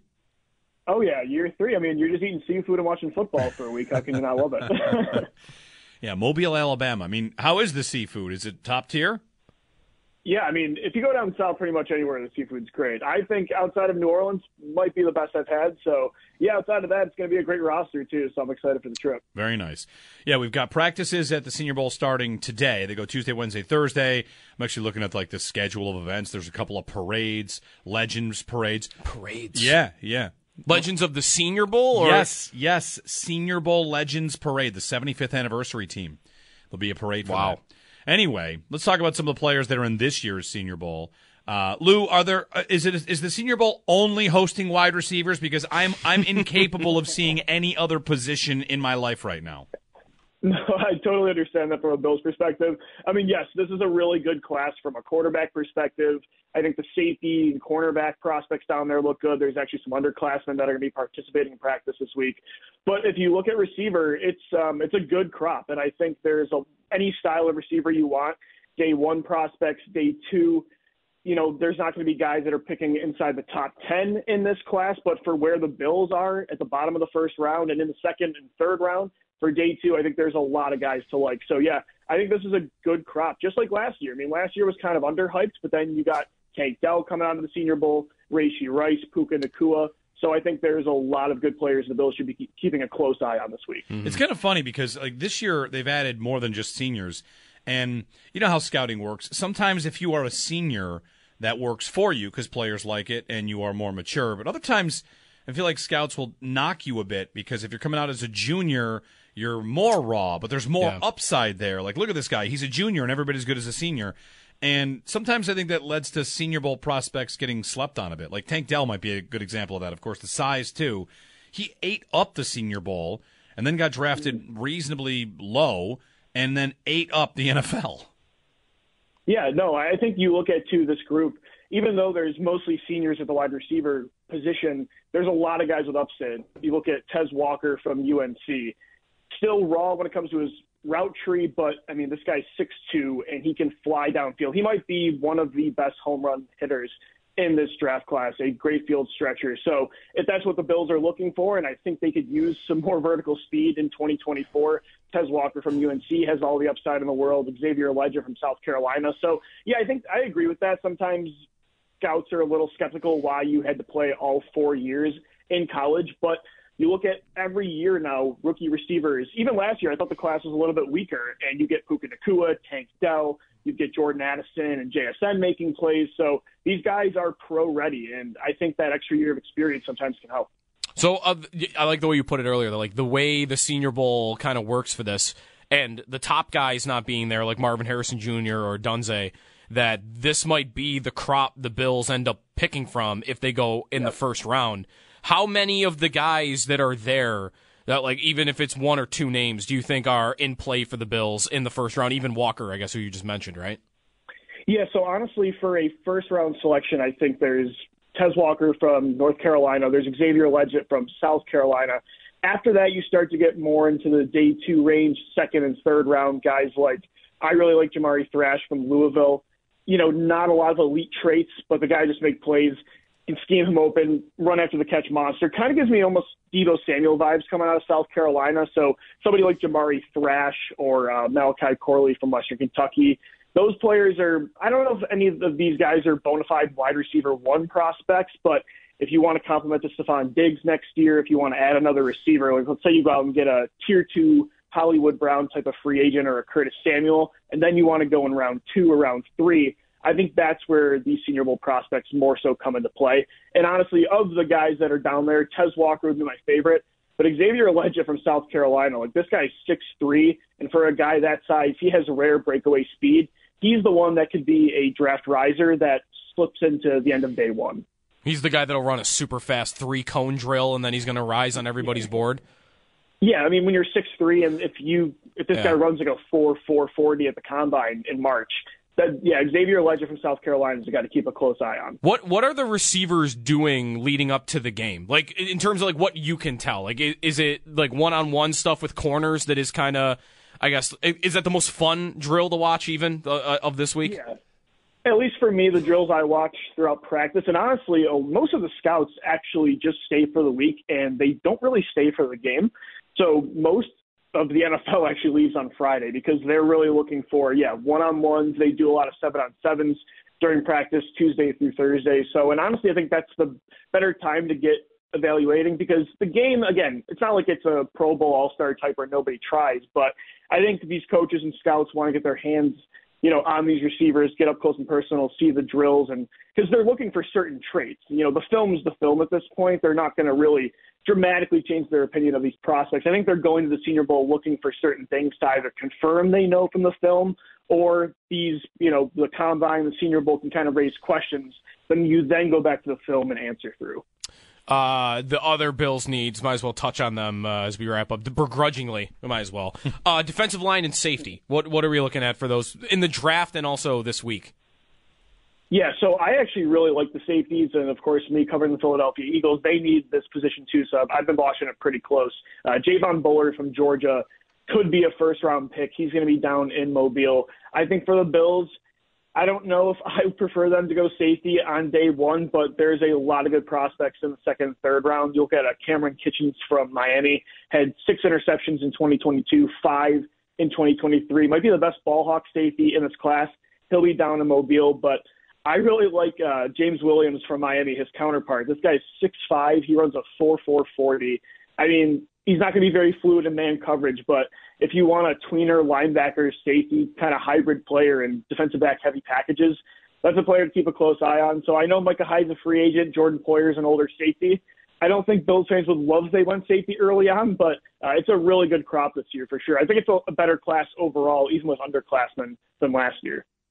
Lou DiBiase covering the Senior Bowl this week. I'm also looking at, there's a free concert on Saturday night if you're interested. Oh. Do you know who's playing, Lou? Did you see who's playing? I can't imagine it's anybody great. I will be heading home after the game. So it's actually Usher doing a warm-up for the Super Bowl. It's Counting Crows. Free concert Saturday night for Counting Crows. That's not my forte, but, to each their own. But free concert for Counting Crows, I would be into that. Free's free. Yeah. In Mardi Gras Square, downtown Mobile. I'll stick with the crawfish. There you go. Thanks, Lou. Thanks, guys. All right, Lou DiBiase, your brother, covering the Senior Bowl down in Mobile, Alabama. Quick trivia question. This is not instant trivia. We've got that coming up. Which 2 former Bills are part of the 75th anniversary Senior Bowl team that will be in attendance for the parade, I believe? For this leads me to believe everyone's in attendance. I mean, this could be anybody, right? Mm-hmm. Could be. I remember Allen being at the Senior Bowl, but Allen's not going to the Senior Bowl. No. He's going to Pebble. And again, week, right? This isn't like 75 of the best Senior Bowl performances. These are the best players ever that went to the Senior Bowl. I see. I'm not going to guess Allen because I think is he probably going to be at the Pebble Beach Pro-Am this week? Probably. The quarterback is Dan Marino and Brett Favre. Okay. Oh, Brett Favre going to be there? I guess so. And the 2 Bills are going to be Sammy Watkins. No.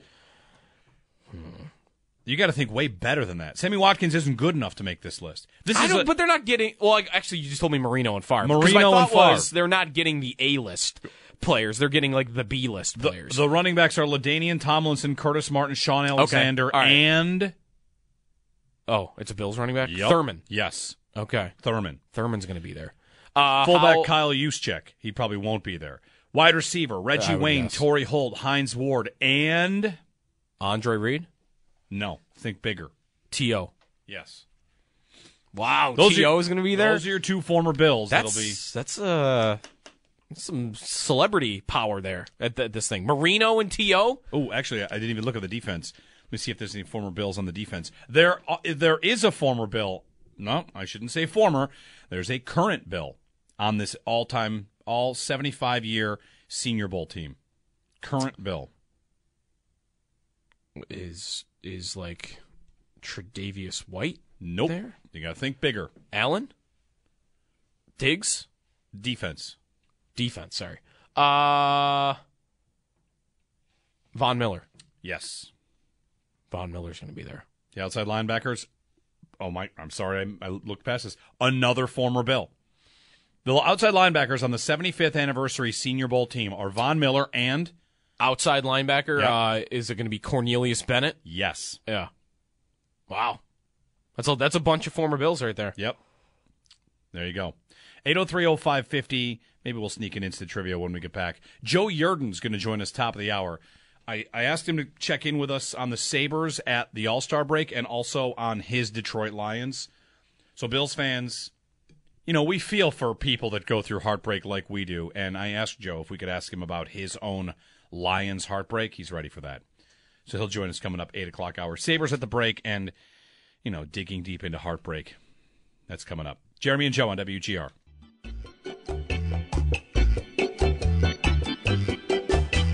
Ooh, it's time for Instant Trivia, which is brought to you by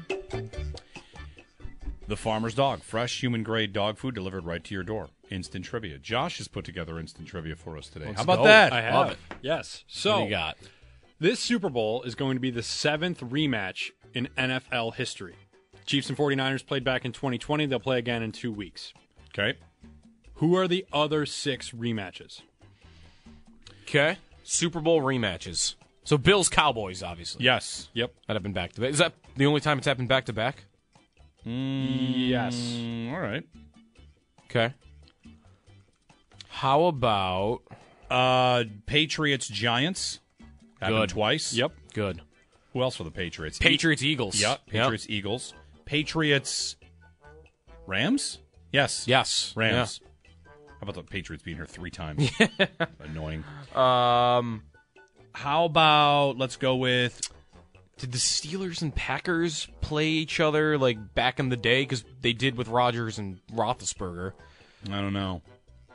They might not line up there. I go back to... Didn't Favre... Who did Favre beat in the Super Bowl? The Patriots. Oh, okay, never mind. How about Niners Bengals? Ooh. Correct. Wow. There's 2 Bengals Super Bowls? Yeah. Are they both in the 80s? Yeah.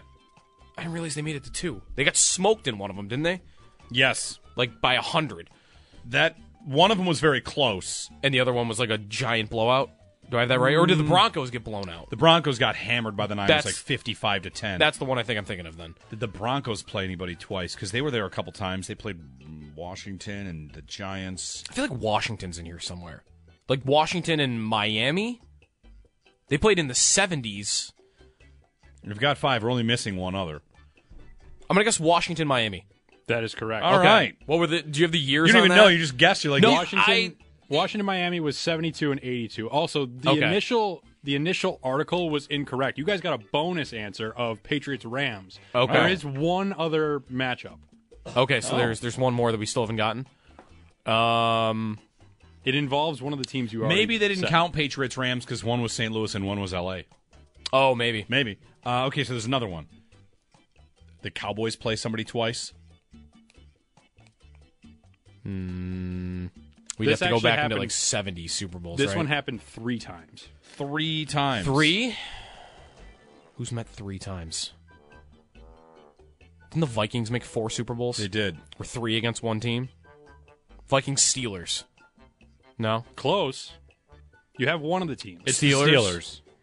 Steelers and Cowboys. Correct. Steelers and Cowboys? 3 times. Where are they all in the 70s? They met in 95? 75, right. 78, and 95. Okay. Yeah, wow. All right. Good trivia. That's the only one that happened 3 times, huh? We needed the Lions. Poor Lions didn't get in there. Yeah. At all. Never been there. Speaking of that, we'll get to Joe Yerdon, Lions fan, and talk Sabres. Sabres are at their bye week because it's the All-Star break in the NHL.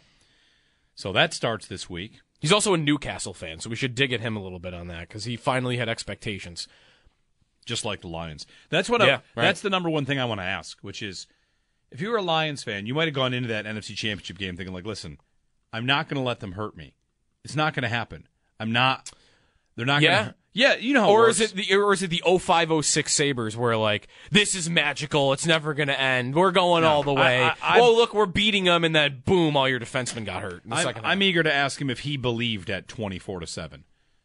Because I saw people were booking flights to Vegas that were Lions fans at halftime. Would you have been doing that?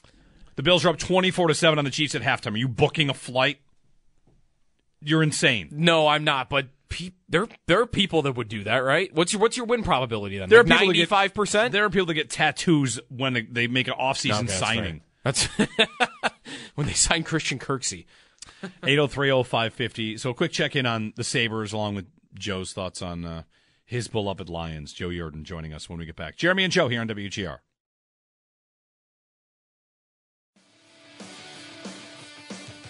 They've been aggressive all year.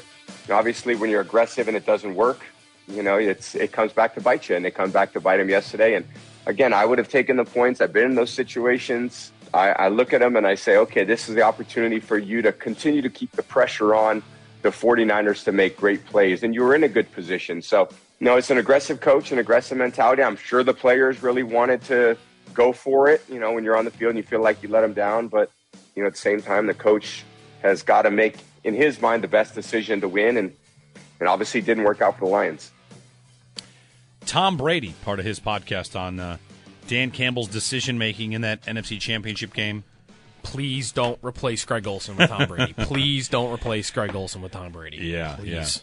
Jeremy and Joe with you. We'll talk a little bit about that Lions game and some of those decisions. Yesterday was an all-timer in the whole, here come the conversations about the nerds. Every bit of analytics. That's my favorite part about this. It's always been, for me, one of my biggest beefs with every time this comes up. You go to the studio show, and here's Boomer Esiason or whoever yelling at the people that have taken over football. And it's like, when will someone acknowledge that it's the head coach that makes these decisions? It's Mike Florio yesterday, a big, long piece, anecdotal story, how one coach told him people that believe in this stuff don't belong in the sport. And you just want somebody to shake him and say, buddy, Dan Campbell made the call. Biting kneecaps guy is the guy that made the call. Right. Anyway, with that, Joe Yerdon of NotedHockey.com, contributor Bleacher Report, and also noted Lions fan, joins us on the Wester Hotline. We're going to talk Sabres at the break, but we're going to dig in. We're going to dig into your emotions, Joe, for a minute on the Lions because Sneaky Joe and I were discussing. Did you ever get to a point where you truly believed during that game, or were you protecting yourself at halftime? The fun in heavy quotations here. The fun part of being a Lions fan is that you never believe. There you go. Yeah.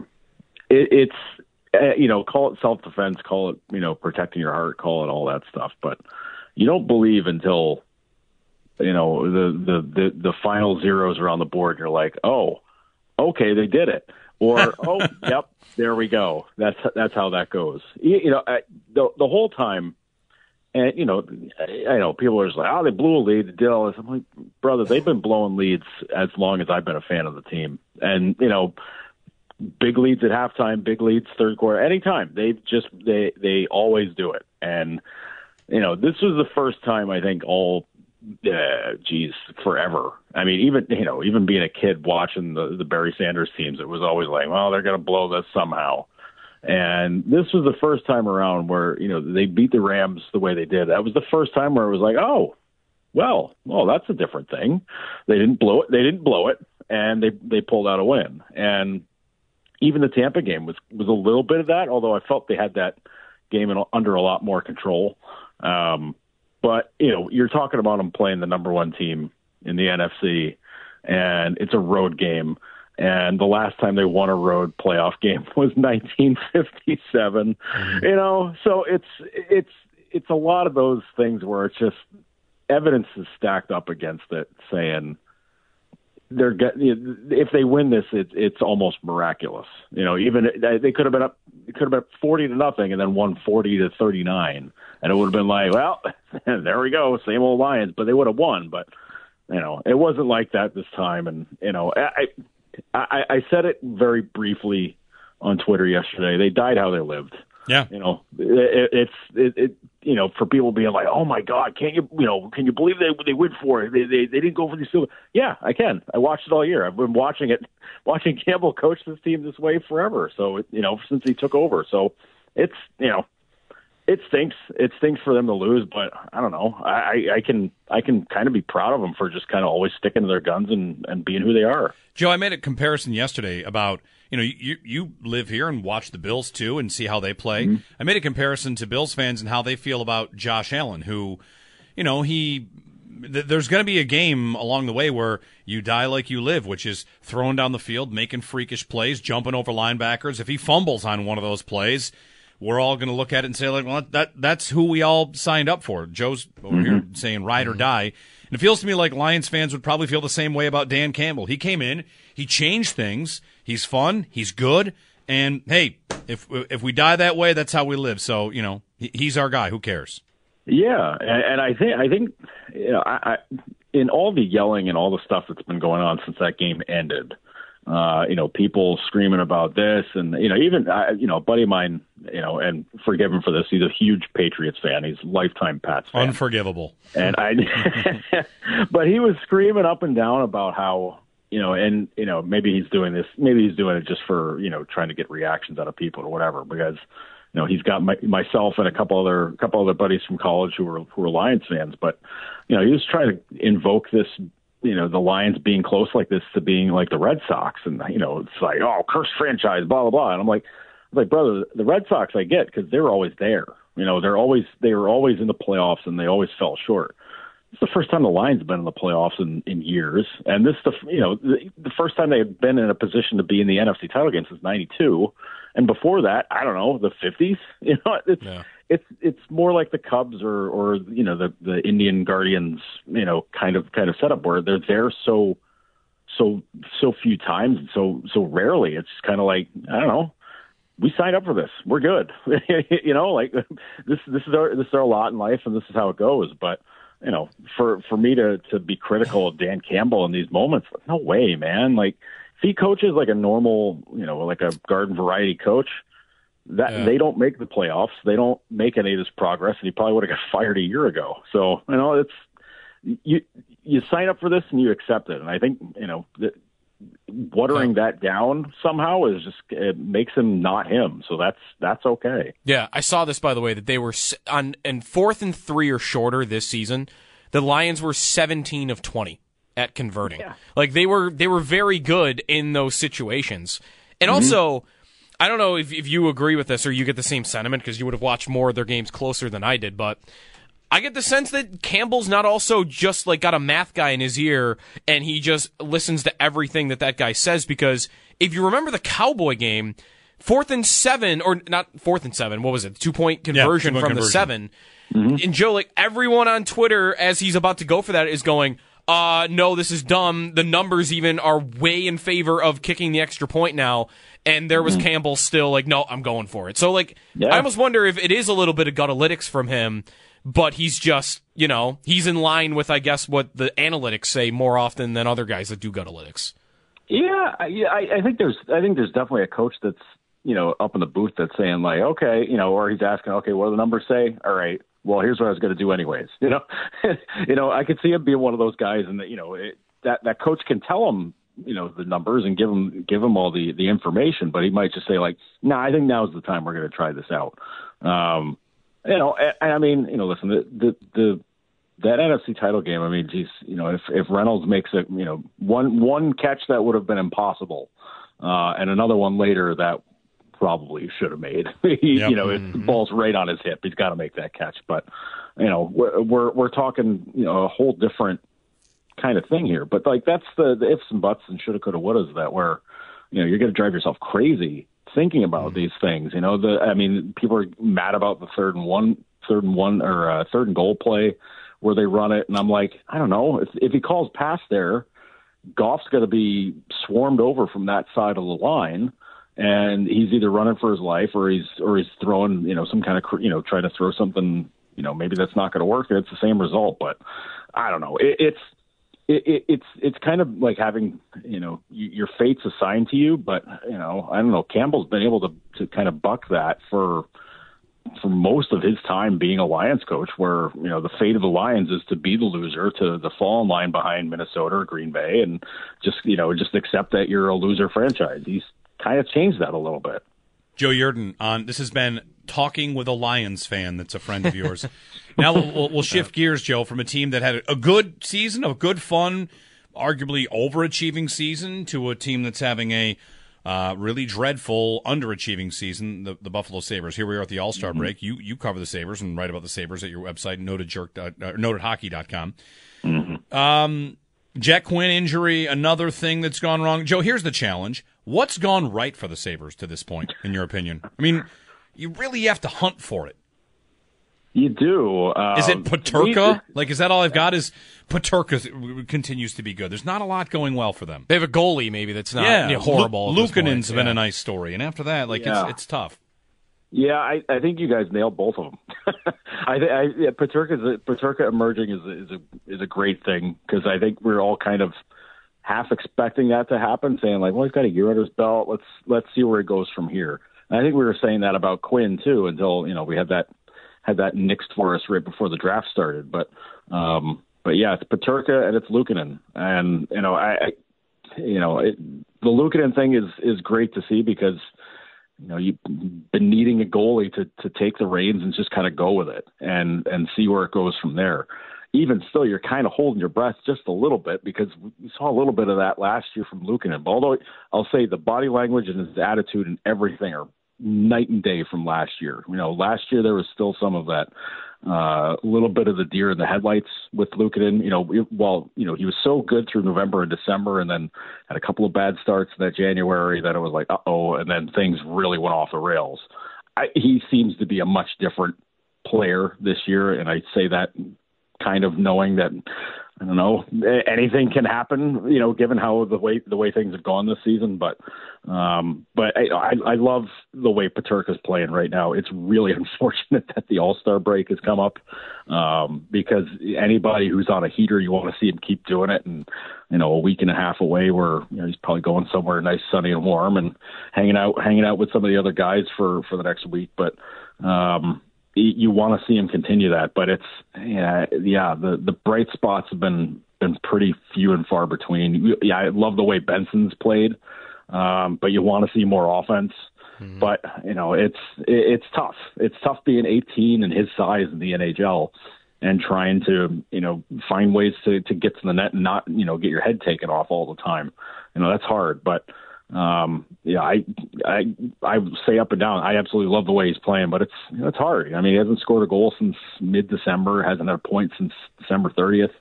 It's tough. It's tough, but maybe now with Quinn being out, maybe that's the chance to put Benson in that spot with Peterka and Cousins, who's playing, because Cousins is playing very well here now the last couple of weeks, so that's good. But I don't know. I keep thinking back to how it went this summer when, Quinn gets hurt and they didn't do anything to address it and just said, we're going to, the competition's going to stay internal.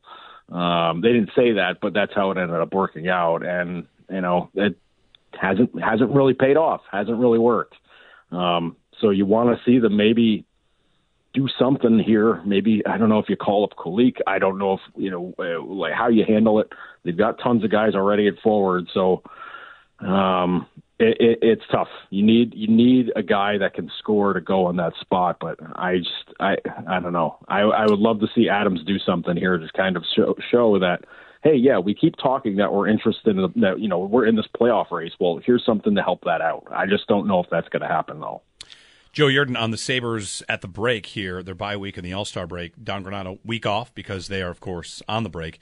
Joe, the biggest question I have about the Sabres is, will they at any point show any urgency? Because it has been a franchise defined by inaction, and here's a season that has gone pretty much the wrong way. They got 4 out of 6 on that road trip. They're still 9 points out. And I don't know if this offseason will look urgent or if ever they will look like a team that thinks that they must make the playoffs at some point as the drought continues and lingers. I think that's my question there becomes what does urgency mean at this point? Because we've got 33 games to go. I think we're 49 games. Yeah. So 33 games to go, 9 points out. The numbers are stacked against you. Is the urgency, do you want to see the urgency on the ice? I think yes. I think that's pretty clear. Yes.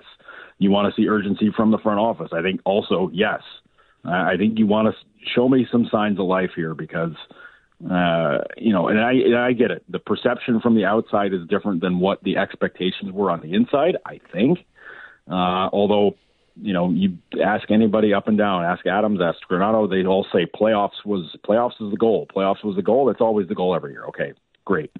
But you got to show me some signs of life here because everybody in town is really bad. The fans are not quite apoplectic about this, but it's pretty close. And you got to show that, hey, we're sorry about the first half. Here's what we're supposed to be. Show something like that, because right now you're looking at a Sabres team that's got the 6th best lottery odds, and that's not where this team's supposed to be right now. We're not supposed to be scouting out Macklin Celebrini. We're not.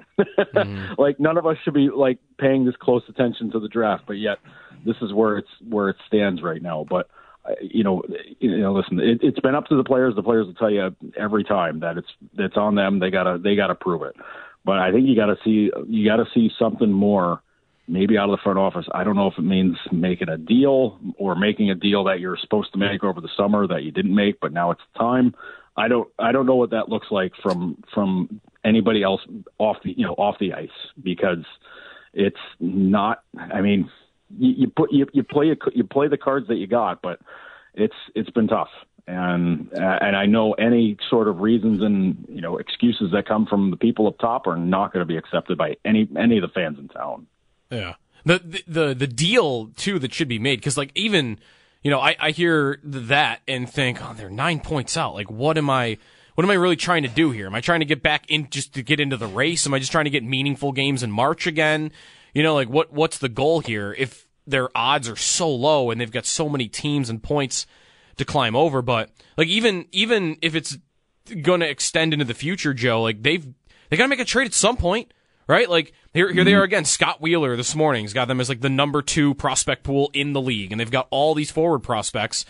And you talk about like, okay, like Kulik may be up for Quinn, but at some point, that 2-for-1 type of trade involving prospects or 3-for-1 trade, I feel like even if you got to do it at some point, right? Like they can't never do it. There's just too many guys that can't all make the team at some point. Yeah, and there's areas they got to address. There's needs they have to look into, right? And the name I keep coming back to is David Jiricek in Columbus, because I see a young defenseman, and again, young player, I get it, whatever. I see a young guy who's going through it, but is also mad. And I don't know if you saw Aaron Portzline's story there recently, where Jiricek's basically like, I don't know why I'm not in the NHL. Like, this team stinks. I should be there playing there. I don't know why I'm in Cleveland. There's no reason for me to be doing this. He's like, hey, it's great playing in Cleveland. The guys are great, but I ain't supposed to be here. I look at that as an opportunity to say, hey, listen, we got a bunch of prospects. If we want to make a prospect swap here, how does that sound to you guys? And maybe if I'm Kevin, maybe I'm calling Jarmo and saying like, hey man, I don't know if you've got a lot of time left there, but let's swing a deal. Let's try to make something happen. I think that's the kind of trade where you can, if you're going to trade some of your own prospects, getting somebody else's prospect in return is not such a bad plan. But I mean, that's just one thing. I don't know, and I don't know if like a 19-year-old defenseman is gonna move the needle for anybody here, or if people have the patience for that kind of stuff here to add another young guy to the mix. But I don't know. I see a right shot defenseman, and I start thinking like, oh boy, this would be fun to have for a while. This would be a good idea. And oh wait, he's Yuri Kulik's best friend. Wow, that sounds cool too. Let's make that work. But that's like just one of the handfuls of dream possibilities you can come up with for finding the best way to move some of the guys that you just know that you're going to run out of spots to try to create a future lineup for them. Joe Yerdon on the Western Hotline of Noted Hockey and the Maintenance Day podcast, and contributor to Bleacher Report. Joe, thanks very much. Sorry about the Lions. We're excited to watch them next year, though. Yeah, we'll see how they handle expectations, because I know they're the hopeful ones this year because of the way they finished last season. But it's going to be a lot harder. Green Bay certainly looks like they're not going to fade, so we'll see. And Chicago looks like maybe they might finally get something together. We'll see what they do at quarterback, though. Yeah, that's they're the other. They're the Lions with better PR in that division. Very good. Thanks, Joe. Thanks, guys. Joe Yerdon. You can follow him at notedhockey.com. When we get back, Joe, from the makers of Wedding Idea of the Day, wide receiver idea of the day? Yes. Right? Yes. So I had somebody yesterday on Twitter say to me, hey, forget about drafting a guy in the first round. What about signing this guy? Tell you who that is. We'll kick that around as the wide receiver train idea of the day. And are there enough receivers to get us all the way to the draft? There probably are. How many days between now? When's the NFL draft this year? Ooh, we got a countdown on the board. We should already have that up there. Yes, we should. April 25th is round 1, and there are until April 25th, not January 25th. 86 days. 86 days. Can we come up with 86 wide receivers? I mean, there's weekends in there. We don't have to even do it. Fair. All right, how many weekdays? We're like 60. Only 60 weekdays-ish. I think we could anyway, go with 60. Wide receiver idea of the day was sent to me. I promptly shot it down. But maybe you'll like it. We'll see. That's up next.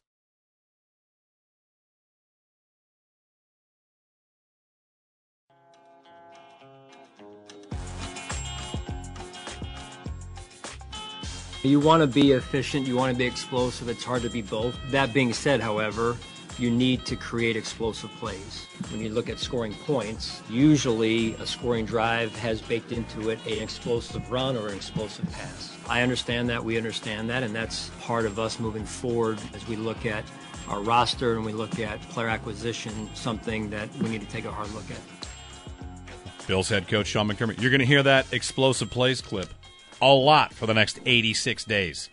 Good morning, Jeremy and Joe. Talked a lot about whether or not the Bills, it's right to claim they're close to the Chiefs. You can join us on that. You can vote in our Twitter poll. But wide receiver idea of the day. Yes. Okay? Let's do it. I had a message. Yeah, hit that horn. By the way, when do we formally announce that it's going to be 2 receivers, that we're demanding 2? Would you like to formally announce that? We could. We might. Should we fall in love with 2 different ideas first? Like, you got to have 2 guys ready to go. It's like your 2 favorite. Because, like, for me right now, I have Troy Franklin. Yes, I would need Troy Franklin and another guy, and like, okay, this is what I want. Definitively, my 2 guys because they need 2.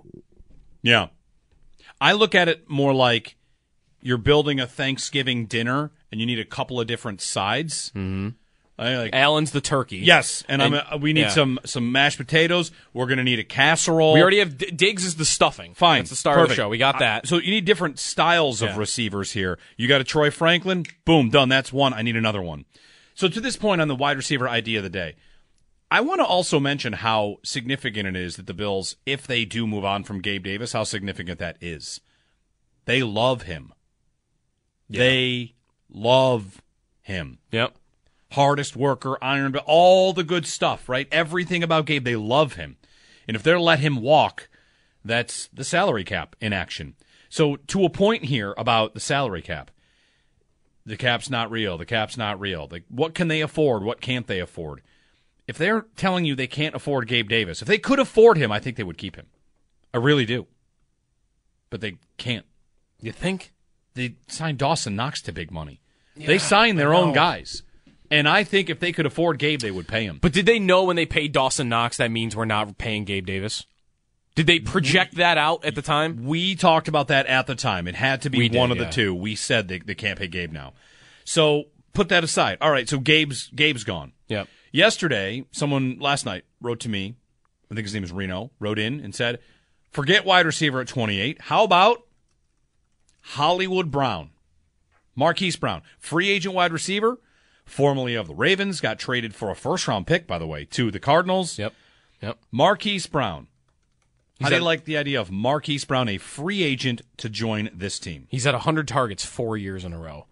He, though, isn't he to a T the explosive plays that McDermott was just talking about in that clip? Yes. He's super fast. He's down the field. He's a separator, too, right?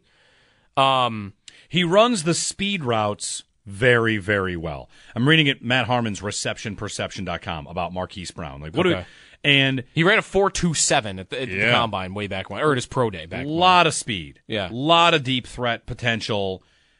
Not exactly a complete receiver. What Matt Harmon basically writes about him is he's underrated, and what he does well, he does really well. This is not a complete receiver. This is not somebody that does everything for you. He's not going to block like Gabe Davis did. Sure. I don't think he's 5'9". Right, I'm just not expecting that. He might be your next John Brown. Yeah. And they both played for Arizona. Maybe that comparison's not great, but... Well, I kind of like that. John Brown was a burner back in the day that was like a good route runner and everything. I don't hate the idea of Marquise Brown as a player, as a type. There's a problem. Spotrac puts his market value at $14 million. 4 years, actually closer to 15. 4 years and $60 million. Sal writes in that Brad Spielberger says Marquise Brown's one of the top guys the Bills might and should pursue when he was on One Bills Live. All right, so $14 million instead of Gabe, it's going to be on Marquise Brown. Now, the guy that wrote this to me said, forget first-round receiver, go Marquise Brown. And to me, that is an absolute no. There is no world in which the Bills can ignore receiver and pay for it. They have to draft one. They have to get young and cheap. And if they sign Marquise Brown, it just can't be $14 million, right? Do they have 14? I was going to say, at what point, how high is the number when you go, okay, they can't do that? Or like in your mind right now? None of us are capologists here, but like we understand it enough. Like, what was Leonard Floyd last year? That was the 1 year, $9 million contract? Yep. Like, is that the max that we think they could do for a veteran receiver, even if it's with a rookie? Here's what I would ask, though, instead. Is Marquise Brown getting more money than Gabe Davis? I think he should, but I bet they're pretty close. I bet maybe he's a couple million more. Okay, so yeah, a couple million more. If the Bills had $13 million to spend on receiver, would they spend 13 on Marquise Brown or 10 on Gabe? What's more likely? They love Gabe. It's all we ever hear. Aren't they just going to keep their guy who is the right guy and works and everything? But don't I want to trust them to know that they need a different skill set? So they will add another skill set. The question gets down to, as the wide receiver ideas start to flow in, like we said, the Thanksgiving dinner, they need one of these and one of these and one of these. If they get Marquise Brown, I'm not mad about that. They must draft one in addition to signing a guy like Marquise Brown. Yeah. I just think Marquise Brown ends up being too expensive. Right. 4 years, $14 million a year is Spotrac's rough estimate. He's a 27-year-old wide receiver. Yep. That I've got Diggs at age 30 and now Marquise Brown at age 27. And, I mean, don't get me wrong. The explosiveness and what he can do on the outside, that lines up. Yeah, right. Where it doesn't line up is he's not young and cheap. And this team, they need to start getting young and cheap. Right. No, I agree with that. I mean, because what Brown does is he satisfies your short-term need for who's my best for next season. Who is a better idea? Who's going to give me more opposite of Stephon Diggs? Like, Marquise Brown might be a more safe answer to that question than who they draft. Than Troy Franklin? In the first round? Sure. Like, I think first-round receivers are hitting at a rate where I don't think it's much of a risk. But you know what Brown is. And in that way, like, you're paying for it because you're getting assurance that this player is going to be exactly what I'm looking for. But what he's not is any type of idea to be your down-the-road number one receiver to replace Stephon Diggs. You're not He's not that. That's right. Because when Diggs is 33, and maybe that's when they move on from him, or he's at a point where he's playing in the slot because he can't get open, the way he used to. Now, Marquise Brown is 30 years old. And even in Baltimore and in Arizona, he's been good. Is he like the guy you want being your on a great team? Is he your number one wide receiver? No, definitely not. You might rather have him be your number two. He'd be a great number two. Yeah. So, like, what I'm getting from Troy Franklin, what I'm getting for Xavier Worthy, what I'm getting from, who was the guy my brother was talking about last hour from North Carolina. Xavier Legette. Xavier Legette, like, any of these guys, I'm thinking this guy's helping me in that Marquise Brown way for year one, and I've got the potential that 3 years down the road, this player's developed into my future number one receiver. They need to start taking swings at that, because the longer they push that down the road, the harder it's going to be to replace the Diggs production when they need to do it. And you never know when you need to do it. It's possible they need to do it right now. Which is why, again, like the Brown idea, I'm setting aside. I'm not against it, but I will not listen to it instead of the first-round receiver. Just can't do it. You need to get it down to where it's like It just doesn't seem likely that he'll get down to the contract that makes it sound like in my dream scenario I tweeted about yesterday, I had a rookie receiver in there with Troy Franklin, and I had Kendrick Bourne in there because Bourne's another one of these like route runner guys. It sounds like he's underrated from a lot of the people that study him. But the reason I put Bourne in there is because he's looking at like 1 year, $4 million. Right. When they signed Emmanuel Sanders, it was 1 year, $6 million. Yeah, that is perfect if they can find that. Yeah, and hell, if you told me Marquise Brown's market for whatever reason was completely shot, and I can get him in 1 year, like I would. Oh my gosh, I would do a cartwheel through the streets if that happened. Could the Bills possibly get to? All right, it's a year where could they get him on a Beckham deal? I mean, again, like Beckham was 15 and Beckham got 16. Hopkins was lower than that, wasn't he? Hopkins was a little lower. Could you get Marquise Brown on a hey, come here, prove yourself and get paid? It's tough because he's a little late for that. Right. He's not 31. Right. He's a little old for that. So I don't like your chances. But Marquise Brown as an idea, Joe, as we're talking about different types of receivers you'd like to see play with Josh Allen, I had a thought yesterday of find me a Deshaun Jackson. Get me one of those guys. Mm-hmm. Burner. That when Josh Allen throws it 70 yards in the air down the field, he's 5 yards behind the secondary because he's so fast and all he does is catch deep touchdowns. You want to make sure that you can open up your deep passing game, not just like over-the-top passing game, but if everybody has to back off because I've got, whether it's Marquise Brown or Deshaun Jackson or somebody like that, a burner, then maybe it opens things up. So this wide receiver idea of the day of Marquise Brown, if you want to give us a call, go for it, 803-0550. I don't hate the player. I cannot substitute it for the first-round pick, which is what the suggestion came in via Twitter. Joe in Attica. Hey, Joe, good morning. Good morning, guys. By the time we get to this point next year, we're going to be like, Gabe who? Because we're going to draft a first-round wide receiver, and I really think that we should go after probably like a fourth-round wide receiver as well. We got to get younger at that position, and I guess I'm okay with us bringing in some sort of cheap rental for a year, but the goal every year needs to be we have to draft the wide receiver every year. Yeah. And keep that pipeline going. I tend to agree. This is the Packers. Right? They need to find their way to somebody that can play a role, and within 2 years, they'll need an entirely new receiver core for Josh Allen. Yeah. I mean, Shakir even then will be up. That'll be... that might be 3 years. Right? He just played his second year. Oh, no, you're right. So he's two more seasons. So, I mean, maybe he stays. Maybe he gets paid. But the point is that Diggs is definitely here for another year or two and can continue to, I think, be very good. But the future, planning this out, look at how they planned with defensive ends, right?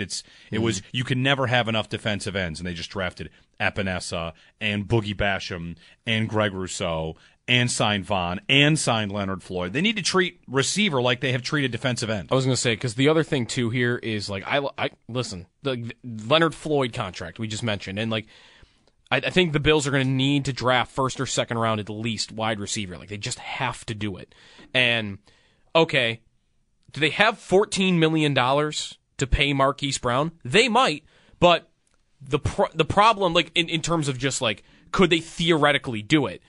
They could do it if you plan on all of your other additions being like vet minimum contracts. And I don't see that. Because if I'm spending a first-round pick on a receiver, and if I want to spend $5-6 million on my other veteran receiver that can be my insurance in case the rookie isn't ready to play right away for whatever reason, I've got a certain amount of dollars that I need to use for smart, calculated signings at the defensive line and at safety, right? Mm-hmm. Like I can't go bare bones there. They're gonna do something.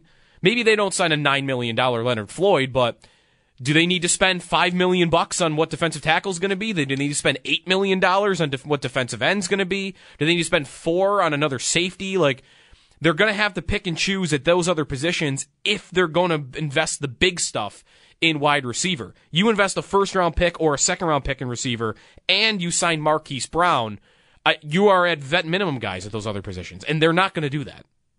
803-0550. If you're on hold, we'll get right to your call. We're going to get a break in. Jeremy and Joe here on WGR.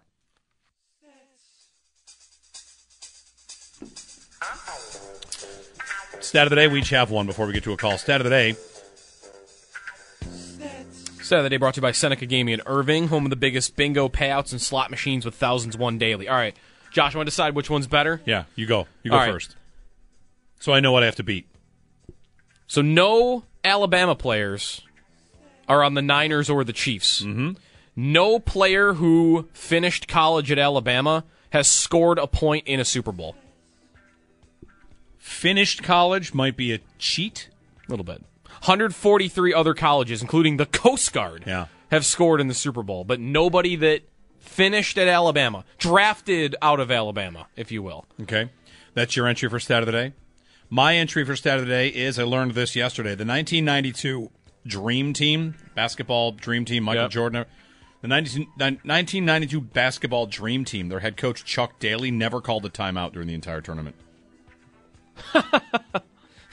Wow. That's what I learned. They never needed to draw something up against Angola? Did not call a single timeout. I think I got to go with the Alabama on that. But the timeout, no, I don't know. Because, you're Alabama. Michael Jordan. You don't need a timeout if you're Michael Jordan. Right, apparently not. Alabama Tell that to Phil Jackson. He called timeouts. Yeah. This is like the football powerhouse of the last at least 2 decades, if not all time. Is it cheating, though? Is it only guys that finished? You tell me, or just do underclassmen count? I think the only person that I can think of as to why this would be that is because Jalen Hurts would ruin the stat then. Yeah. But he played at Oklahoma. He got drafted out of Oklahoma. And he had a better career at Oklahoma, too. Right? I mean, he was in the national championship game at Alabama. But he got benched. Fort Tua. He had better numbers. Didn't he win the Heisman at Oklahoma? Or was he a Heisman candidate? I don't think he won it. All right, 803-0550. Jimmy in Miami. Hey, Jimmy, good morning. Hey, guys, good morning. Hey, I don't think we're any closer to the Chiefs. I mean, we can't even get by Cincinnati, so I don't even know why people would think that we're closer to the Chiefs. With Burrow and Cincinnati, we lost to them twice. So this was the year with Kansas City at home, obviously, and with their offense not doing as well as they have in previous years.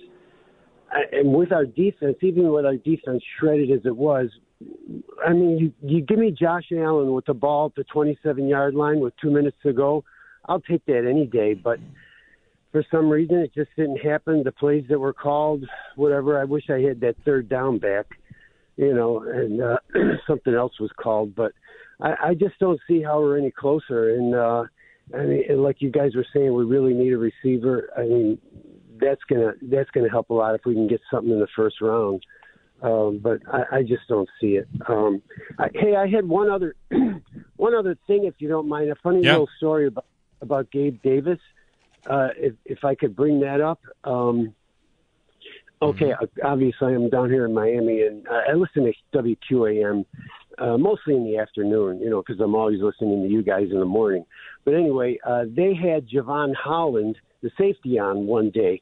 And, they get silly down here on the radio, and they're asking him all kinds of silly questions like, who's the funniest guy in the team room, and, I don't know, crazy, stupid things. But anyway, they asked him, Holland, who's the toughest player you ever played against in the NFL? And he's only been in the league since, I think, 2021, but he's a pretty darn good safety. And I thought he was going to mention, somebody like T. Higgins or Jamar Chase or somebody like that. And he said Gabe Davis was the toughest guy that he's played against. And they asked him why. And he says, the guy drives me crazy. He says, he said, well, I'm paraphrasing, but he says he has a habit of, getting in my way whenever I'm trying to get to a play. Like he's always holding me and grabbing me, and he's shoving me, screaming me out of where I'm supposed to get to. And he says we've talked about it after the games several times. So it appears as though they're kind of like friends. I mean, I don't think they go out to dinner or anything, but he says we kind of joke about it. But he says the guy absolutely drives me crazy, and he keeps me from doing my job. In other words, from what he was saying. But anyway, I thought it was kind of funny. Yeah. But, thanks, Jimmy. That's all I had. All right. Thanks. Thanks. Guys. Yeah. Thanks for passing that along. Speaking of Javon Holland, maybe Leslie Frazier. He's a candidate for the defensive coordinator job in Miami, along with Bobby Babich. They both interviewed for that job. Frazier getting that job would be I think really interesting. Just the storylines of it. Yeah. Him running that defense and like, okay, let's see. What does your defense look like compared to McDermott's? You were in the building for 4 years with Josh Allen. What's your answer to defending Josh Allen? My guess is they would play him exactly how the Chiefs played him in the playoff game. Just back everybody up? Just make him throw 16 times at the line of scrimmage. Yeah. Well, because Fangio didn't have answers. No, Fangio didn't have players either. But he's never had answers, even in Denver. Yeah. He did not have players at the end. 803-0550. Leslie Frazier to Miami. Maybe. Brandon Staley also getting interviewed in Miami. No. What do the Dolphins do in the first round? Offensive line? Do they have a first round pick? No, they don't. You're right. Which one did they? Is this the Brady one that they lost though, or is this the Tyreek Hill one? Yeah.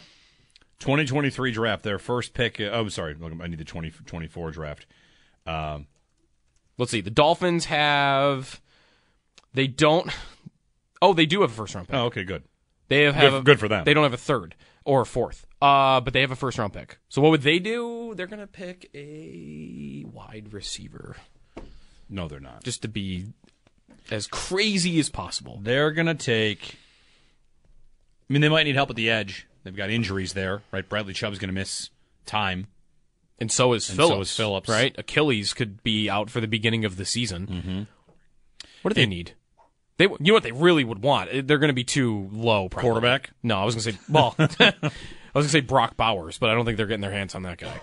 803-0550. Jeremy and Joe, if you're on hold, stick with us. I like the question. Are the Bills close to the Chiefs? I get so many yeses, and I just want to ask, like, how do we square how close they are in individual games with how not close they are in resume? Give a call. 803-0550 on WGR.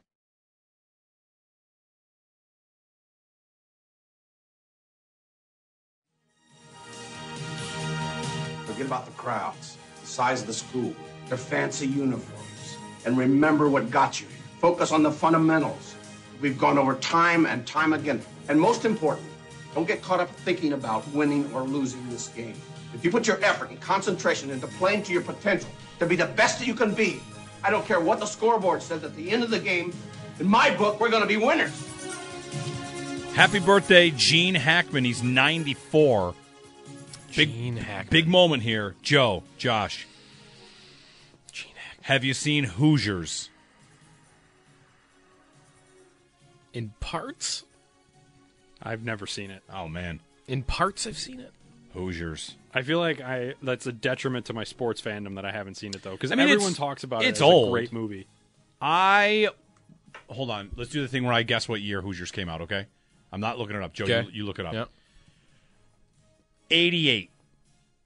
87. 86. Okay. All right, 86. That's good, though. Yeah. Well, I mean, I probably watched it 100 times between 1987 and 88.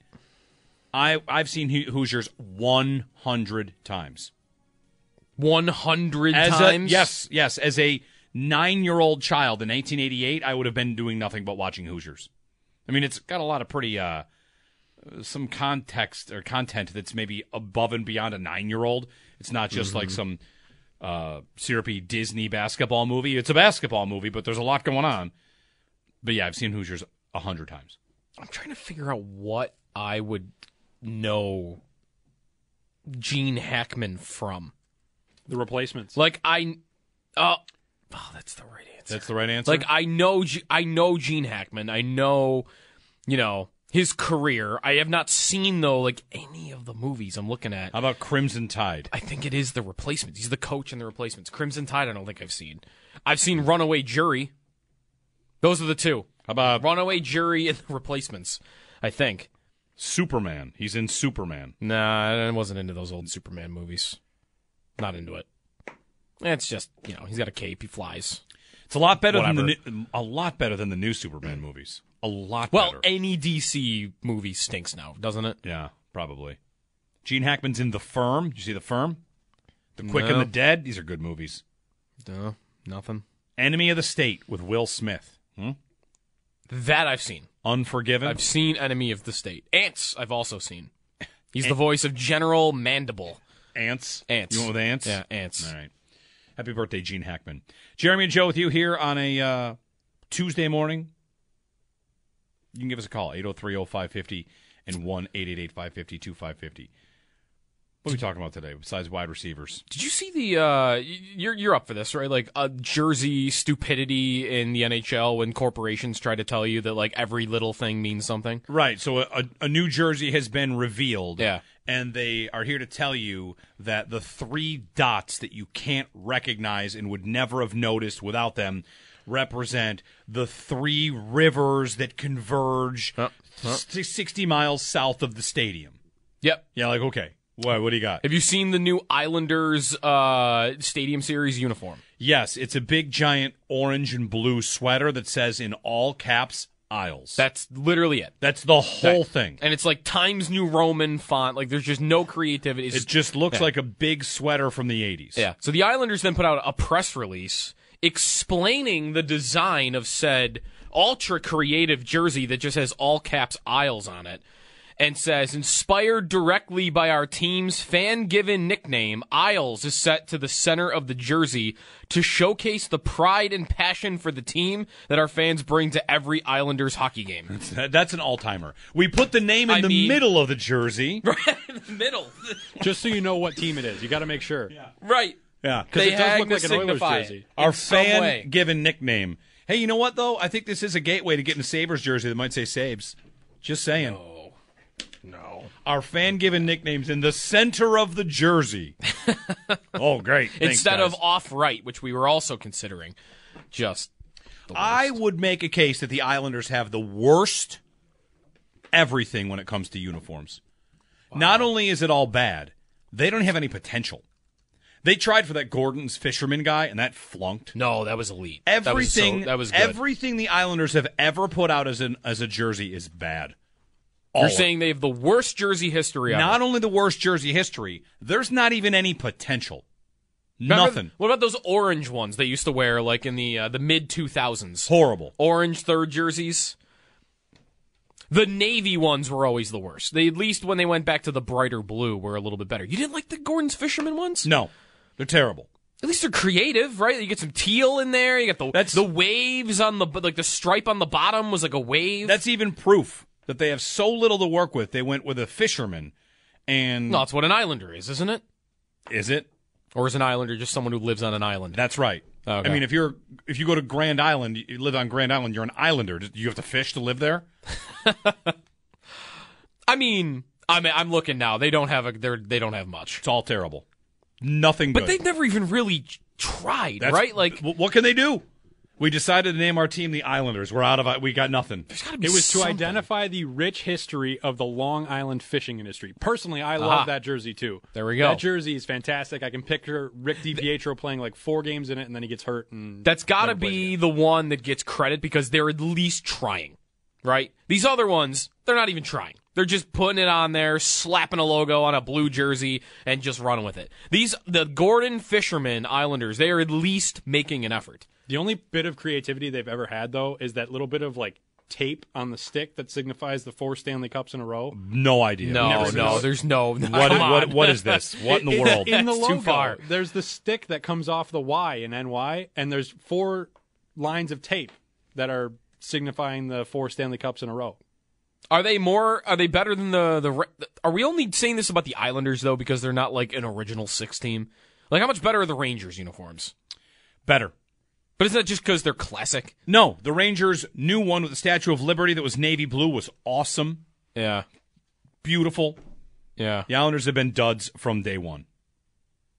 They should move the team then. Or rename it. Yeah, the Sabres should not have a jersey that says Sabres on it. With a bar across the middle. I'm against that. And what it'll do is they'll have 13 stripes to signify the years of the playoff drought. Let's do that.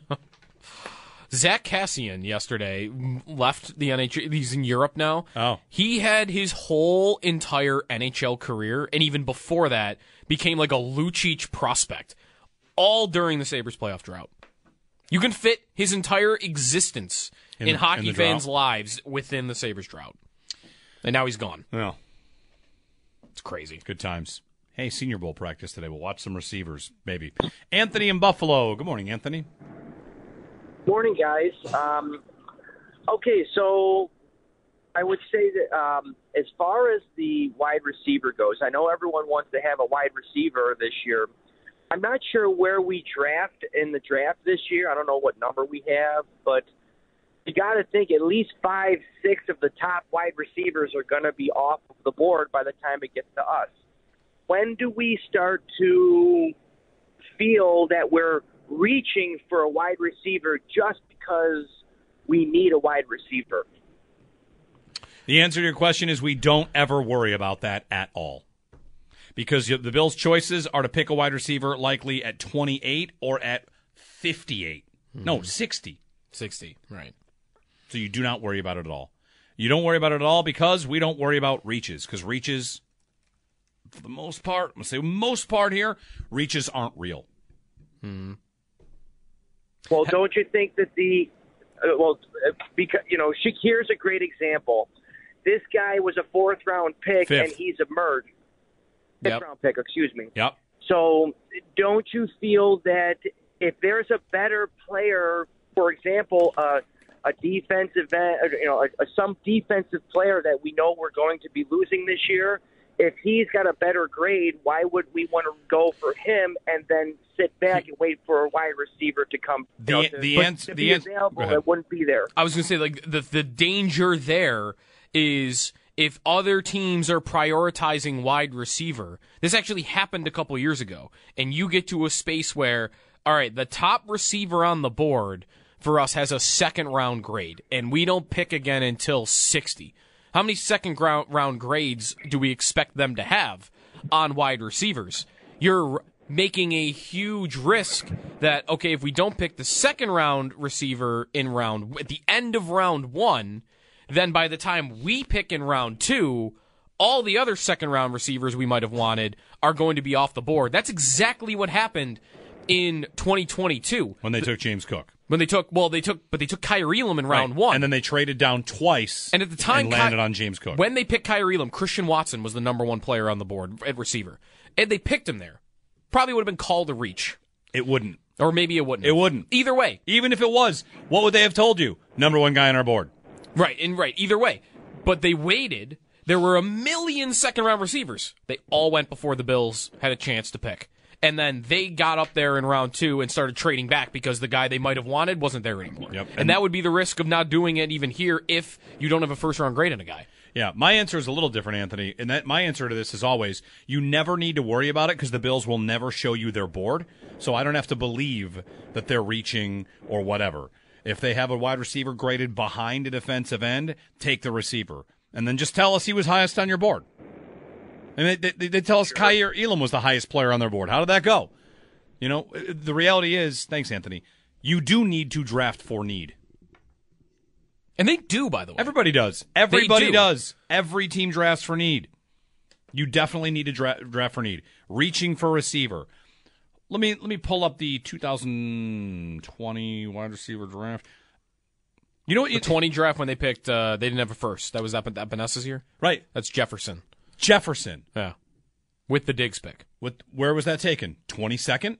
Yeah, something like that. Justin Jefferson went 22nd. There were other receivers that went ahead of him. CeeDee Lamb, Jerry Jeudy, T. Higgins, Henry Ruggs is the 2020. Justin Jefferson was ranked by, here we go, top receivers entering the draft. He's listed as 5th. Yeah. That's where he was drafted. He was the 5th receiver. Yep. And then 6 is, all I did, Joe, I Googled the 2020 NFL draft, okay? Yeah. Let's say this is how it goes. You want to say that 7 receivers are off the board by the time the Bills pick. That means, CeeDee Lamb, Jerry Jeudy, T. Higgins, Henry Ruggs, Justin Jefferson, Laviska Shenault, KJ Hamler, by the way. This pre-draft ranking I'm looking at. Yep. Should I take the 8th receiver and reach? Who's 8th on this list? Michael Pittman Jr. Mm-hmm. Did you even get to Brandon Ayuk yet? No. Because he was in that draft. Where's he ranked there? 10th. 10th? And he's maybe the best of all of them. Yeah. Or he's behind Jefferson. Jefferson and Lamb, probably. But right. Who cares? I'm going to be so obnoxious. Yeah. I mean, I'm just going to be so bad with this because I don't want to hear a word about boards. 3 years they've been telling me about boards. To hell with boards. Throw them out. We're done with boards. We're done with their boards. You can take that receiver. No boards, all trains. That's right. T-shirt idea. There you go. Yes. I mean, they do often. Like, when don't they draft for need? Like they always do. They always do, don't they? Here's when they didn't. Dalton Kincaid. But they told us they needed that. But we kind of knew that it was a luxury pick. Does anybody think they needed that? I'm not saying he's bad or that that's to be a bad No, he's pick. very good. He is better than Dawson Knox. But did anyone go into that draft saying they need that? Other than, all right, maybe. Well, see, like that's where like they kind of tried to tell you that the square peg could fit in the round hole of they needed wide receiver, and they tried to sell that as this is just as good, right? And they tried to fit that under the umbrella of this is us drafting for need because we need a wide receiver, and guys, this guy's kind of like a wide receiver. When in reality, he is not. He's a tight end. He always was a tight end. He always will be a tight end. He's a tight end. So I guess that was, tried to qualify for that. But like when they drafted Torrance, they needed guards. Yeah. When they drafted Elam, they needed a cornerback. They ended up getting one later, but they needed Elam at the time. They thought they did. When they drafted Rousseau, they needed edge rushers. So it's not always going to work out that way, but they draft for need enough where you can just look at the one position and say, if that's what you need, and if you think it's a reach, you do it. Because what's the alternative? If they got to a space and said, all right, the way this draft is going, we're either picking a second-round receiver in round 1 or we're picking a third-round receiver in round 2, or if we just want to draft for value and draft the best player on our board, then what's our alternative? You don't pick a wide receiver, and that's unacceptable. You can't end up there. Reaching for a player that you might have a round lower than where you pick him at that position is critical versus doing nothing and walking into the season with Justin Shorter as your number 1 outside receiver behind Diggs. That can't happen. Taking a look at the receiver class in the year that it's Khalil Shakir, right? Shakir's a nice story. Wasn't he like the 10th receiver picked or something? Yeah. That year? Here's who went before Shakir that year. The Bills could have had some of these guys. This is 2022? Yep. Yeah. So the first round is Garrett Wilson, Chris Olave, Jamison Williams, Jahan Dotson, and Treylon Burks. Okay. That's 4 good and Burks, who is not working out too well. The second round, Christian Watson, Wan'Dale Robinson, John Mechie, Tyquan Thornton, George Pickens, Alec Pierce, Sky Moore. The third round, Velus Jones Jr., Jalen Tolbert, David Bell, Danny Gray. We get into a lot of nobodies. In the fourth round, here's Romeo Doubs. Yep. And Shakir is in here, of course, in the fifth round. Yep. That's about it. Yeah. So not a bad pick, but would you be better off if instead of that you had taken Christian Watson or in round 1 or even George Pickens? I mean, who knows if you like George Pickens? Alec Pierce. I mean, he's okay. Sky Moore is not really Watson was the one though, I felt like. Probably. Because him at the time too, he was like North Dakota State FCS, like he was tools guy, right? Like he didn't put up the giant stats and he wasn't playing in a great conference. It was tools guy. This guy is tall, he is fast, he's good with the ball in his hands, and he's not a superstar for Green Bay, but he's good. He's very good. He would be exactly what the Bills would have needed at the end of the year when it comes to big explosive plays because of his athleticism. And again, like there would have been some draft pundits that would have said after that pick that it's a bust. And I'm playing the hindsight game here because we know Kyer Elam's not working out, but had they picked Christian Watson over Kyer Elam, then we wouldn't be as desperate to have them pick a receiver this draft. You might still want them to, but they'd have a young guy that's cheap and good in the building already. Yeah. That's also got the speed element that they need. That's part of your point. Like if they have to reach, it's their own fault. And again, no one ever knows if you reach. The caller also said trading up. Like And that's a decision you have to make. Like, do you want to trade up, or do you want to pick a guy? Like, if they get to a point where there's one receiver left on the board and there's a team, they've done this at other positions, right? They did with Kincaid. They trade up because they thought Dallas would take him. If they get to a point where they'll have to make a call, there's a receiver 2 picks above them, he's the last guy they have a first-round grade on the board, and they think that the team 2 picks ahead of them is going to take him. So it's either we move up, we pick this guy 4 picks ahead of where we pick, or we sit here and we take the guy in round 2. And I'll listen to arguments on either side. But either way, you can't bail on it entirely because you don't like your options. Right. 803-0550, 1-888-550-2550. We'll squeeze in Jerry and Kenmore. Go ahead, Jerry. Hey, good morning, guys. Quickly, before I get to the wide receiver thing, I'll be very quick.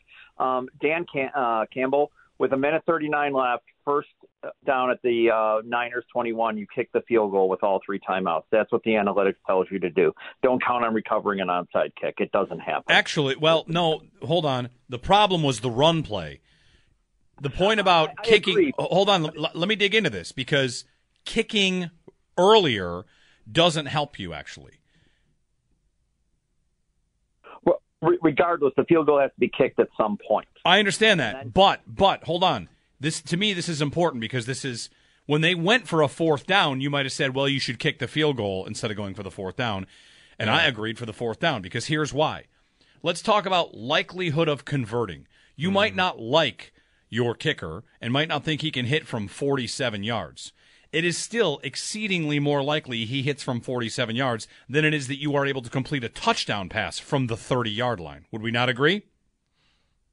I would agree, but here's the analytics you're missing is at 139, if you kick the field goal there and you give it to them and you stop them 3 and out, you get the ball with 1:10 and no timeouts left. Jerry, remove the timeout conversation. They blew the timeout. Going for the 4th down, they had to go for the 4th down at the 2 rather than kick the field goal. That was the smart decision. Oh, I agree, but when you get to that's way before this that the field goal needed to be kicked. I understand that. Way before. I understand that. You want them to kick before the 1st down at the goal line, or inside the 5. So as soon as you want them to kick from like the 20, when they get to the 20, you want them to kick. I want them to kick. 139, 3 timeouts. You take everything out of the equation. You take a sack out of the equation. You take an interception out of the equation. But Jerry, let's play that out. He kicks the field goal from the 21-yard line. Okay, so now I got 1:35 or whatever, 1:30, right? And I've got 3 timeouts. I'm going to kick the ball to them. Assume I don't get the onside kick. If you stop them. You're not onside kicking. You're not onside. Yeah, kicking. Then don't. Either way, it doesn't matter. You're getting the ball back with what? A minute 10 left with no timeouts. Like what you're walking into is a situation where you're throwing a Hail Mary from the 50-yard line. And how is that increasing their odds? Oh, no, there's no way you're throwing that from the 50-yard line. Teams move the ball 40, 50, 60 yards in a minute. Especially when the team is defending the end zone. But the Chiefs are going to punt. Where you're starting from, you're only getting to Hail Mary range in your situation. Well, you might get closer. No, you're getting it at the 30. You're getting it at the 30. And you have to go 70, and you have to go 70 yards into the end zone.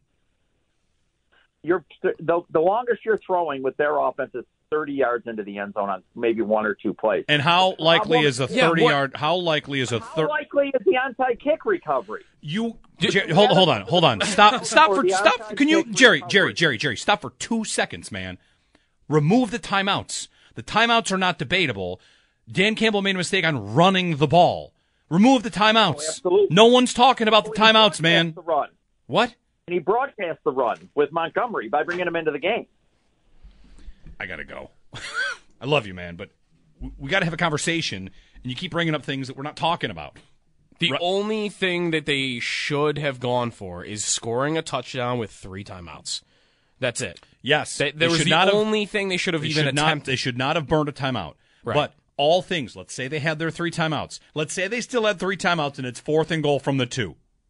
They should go for the touchdown, not the field goal. Yeah. Yes. Touchdown. The touchdown is the harder thing to get. You are at the 2. You will never have a better chance at the touchdown. Right. Get the touchdown, get the ball back, then you can play for a field goal or, ready for this, another touchdown. Mm-hmm. your whole point, Jerry, about how teams move the ball all the time. They're going to defend the end zone. Great. I actually have a chance to win the game in my final 2 possessions, as opposed to kicking from the 20-yard line, hoping to get the ball back, and then needing to go 80 yards for a tie. Yeah. So the 4th down call to go for the touchdown, which they did get, I believe was the right call, and we're not talking about the timeouts. And, by the way, Dan Campbell admitted that was a mistake. In that hypothetical, by the way, it actually would make more sense. Again, this is in like a situation where they wouldn't have done it anyway, where Jerry even just said, like, they can get down to the 30. Okay, that's further away than the 20. I'd be better off taking 3 shots at the end zone from the 20, and because if they have a chance of getting it, I got to get it from that distance anyway. So I'm more likely to do that from the 20, and then, all I got to do is get to the 30 with no timeouts left. They did what they were supposed to up until they called the timeout. Well, until they called the run play and then called the timeout. I even said yesterday, you can call the run play, even though it's not ideal, but if you do it, you got to have a second play ready to go where you run back to the line of scrimmage and you go for it on 4th down, because you cannot leave that possession without 3 timeouts. 803-0550. We got to go to a break. That's, by the way, the thing Dan Campbell admitted he made a mistake on. Yes. He did not said he did not regret the 4th down decision making at all. The 3rd down run is what really killed. I mean, although I wish he got asked about the end of the half 4th down call. I wonder if he would have said he regretted that. I'd like to think he would. They lost by 3. If he goes for it and scores the touchdown, 4th and goal from the 3, then they win the game by 1. If I'm playing revisionist history, at least. Right. But he didn't get asked that. Hold on. All right, we'll get to a break. We've got 2 people on Twitter that also don't understand the conversation that was just had, which is great. Well, Jerry, stay on hold. Maybe we'll try to bring it back. We'll do a redux. We'll take a breath. 803-0550. Neither Joe nor I are assuming getting an onside kick. Neither one of us are doing I don't even need to kick it. I'm not even getting an onside kick. I don't even need to attempt it. Right. All right. Thanks, Lions. You ruined everybody's lives. This is the stupidest game plan I've ever seen. And you know what, Greg Roman, every single person needs to apologize to you because you got blamed for everything about what was wrong. Kill it now. Done. Done. I was ready to listen to Rex. Wait a minute. Rex fired Greg Roman. He did fire Greg Roman. But that is his buddy, right? Sure, yeah. Apologize to Greg Roman. Yeah, they had their best... Well, the Mahomes MVP year, or the Jackson MVP year was pretty good, too. They instantly got way better when they moved on from Greg Roman. And they had the same playoff success as Greg Roman's Ravens. That's true. So I'm not sure you should apologize to the Greg Roman that lost a bunch of playoff games with the Ravens, too. Man, football, here we are. This is the yelling time. Like I said right after the Bills season, welcome to yelling at each other season. Yes, yeah. This is pointing fingers season. Yeah. Whose fault was it? Yesterday was Dan Campbell Day. Todd Monken maybe got reserved until today. Can't wait to see what happens in the Super Bowl. Kyle Shanahan might, get on the hook if he loses another one. Yeah. For him, it's more about what he's done in the Super Bowls, right? Hasn't he got lost like the second halves or something? He's been outscored like 35-3 in the 2 Super Bowls. Well, I mean, one of those was the 28-3 game, so where he wouldn't stop throwing the football, right? Yep. When they were up huge. I mean, Matt Ryan also took a couple of dumb sacks that cost that team. Yeah. Anyway, collapses and playoff legacies. I think I was more mad at the Falcons that day than I was at anybody that let the Chiefs win this time. Got back to the Super Bowl. Don't forget, coin toss decided overtime. In that Super Bowl. Yes. And I remember, I've said this before, I've had the take that had Atlanta won that coin toss, gone down and scored to win that game without Brady touching the ball, they would have changed the rule the next day. Yes. Right? They would have changed the rule the next day. This sport can't let that happen where he comes all the way back and then doesn't get an opportunity in overtime. Versus New England getting the ball first and scoring. It was like, well, that was inevitable. Atlanta was imploding. Of course they were going to lose that game. We didn't get any look at overtime rules this playoffs. Not yet. I'm disappointed. It still could happen. I hope it does, because I want to see the way these coaches strategize it. They can really do multiple things. I think the easy call is to take the ball second, so that you know what you need, and you have the choice to win the game if you please on the 2-point conversion. But we didn't see it tested. 803-0550 Senior Bowl practice today. Here we go. Is this going to be on NFL Network? Will you sit down and watch Senior Bowl practice? Are you that into these guys? The top guys, though, aren't here at the Senior Bowl. Although the Bills range guys might be. We're just not getting a Dunze. We're not getting Marvin Harrison Jr. We're not getting any... Malik Neighbors, right. I am ready to see where Malik Neighbors lands. Ready. Hopefully the NFC. Right? Yeah. Not the Jets? I don't want the Jets. Yeah. Marvin on a cell phone. Hey, Marvin. Hey, good morning, guys. I heard you guys say it's yelling season. It's not really yelling. It's what people see after the fact. And just like I told the person that answered the phone, when you see the game after the game and you see like what McDermott did, we were running right up the gut. We were doing great the first half. Teams make adjustments. That's what good teams do. They make adjustments. Same thing with the Kansas City and the Baltimore game. I mean, McDermott went back there. He had no plan for it, no plan whatsoever. They tried to do the same old, and we got the same old result. I mean, it's poor coaching. And at the end of the day, when you see teams that make adjustments, and they're the good coaches, they are the great coaches. And it was really a shame to see, McDermott. Josh Allen, what a great rollout thrower. I mean, he throws to his right when he rolls out. How about a fake handoff, and then he rolls out and throws the ball? I mean, they had nothing. It was just nothing. It was the same old, the second half, and then we got what we got. I mean, it was a shame. It was really a shame. And the other thing, too, is A.J. Klein, they put the guy in there. This is what kills me. I'm an old man, all right? There's things that I could do years ago I can't do now. A.J. Klein maybe knows mentally what to do, but physically, and you had a guy like Williams on the team, and they weren't playing him. I'd rather have a kid that could recover, got speed and athleticism to do something, than to put A.J. Klein. They totally destroyed him from the beginning of the game. And while I'm at it, anybody, they like Poyer and Hyde, and they gave them these contracts, they're done. Other than that fluke play at the goal line, name one play that Poyer Hyde made in that game. But like I said, it's adjustments. And Buffalo didn't make adjustments, and I hate to say it, Baltimore didn't make adjustments. And they had some dumb players. I mean, that Flowers, what a joke. What a joke. It sickens me to watch. I just want to hear what you guys got to say to that. All right. Poyer got better as the season went on. That's the sentiment that was out there. Sure. Some of the Pro Football Focus numbers show that as well. I don't know.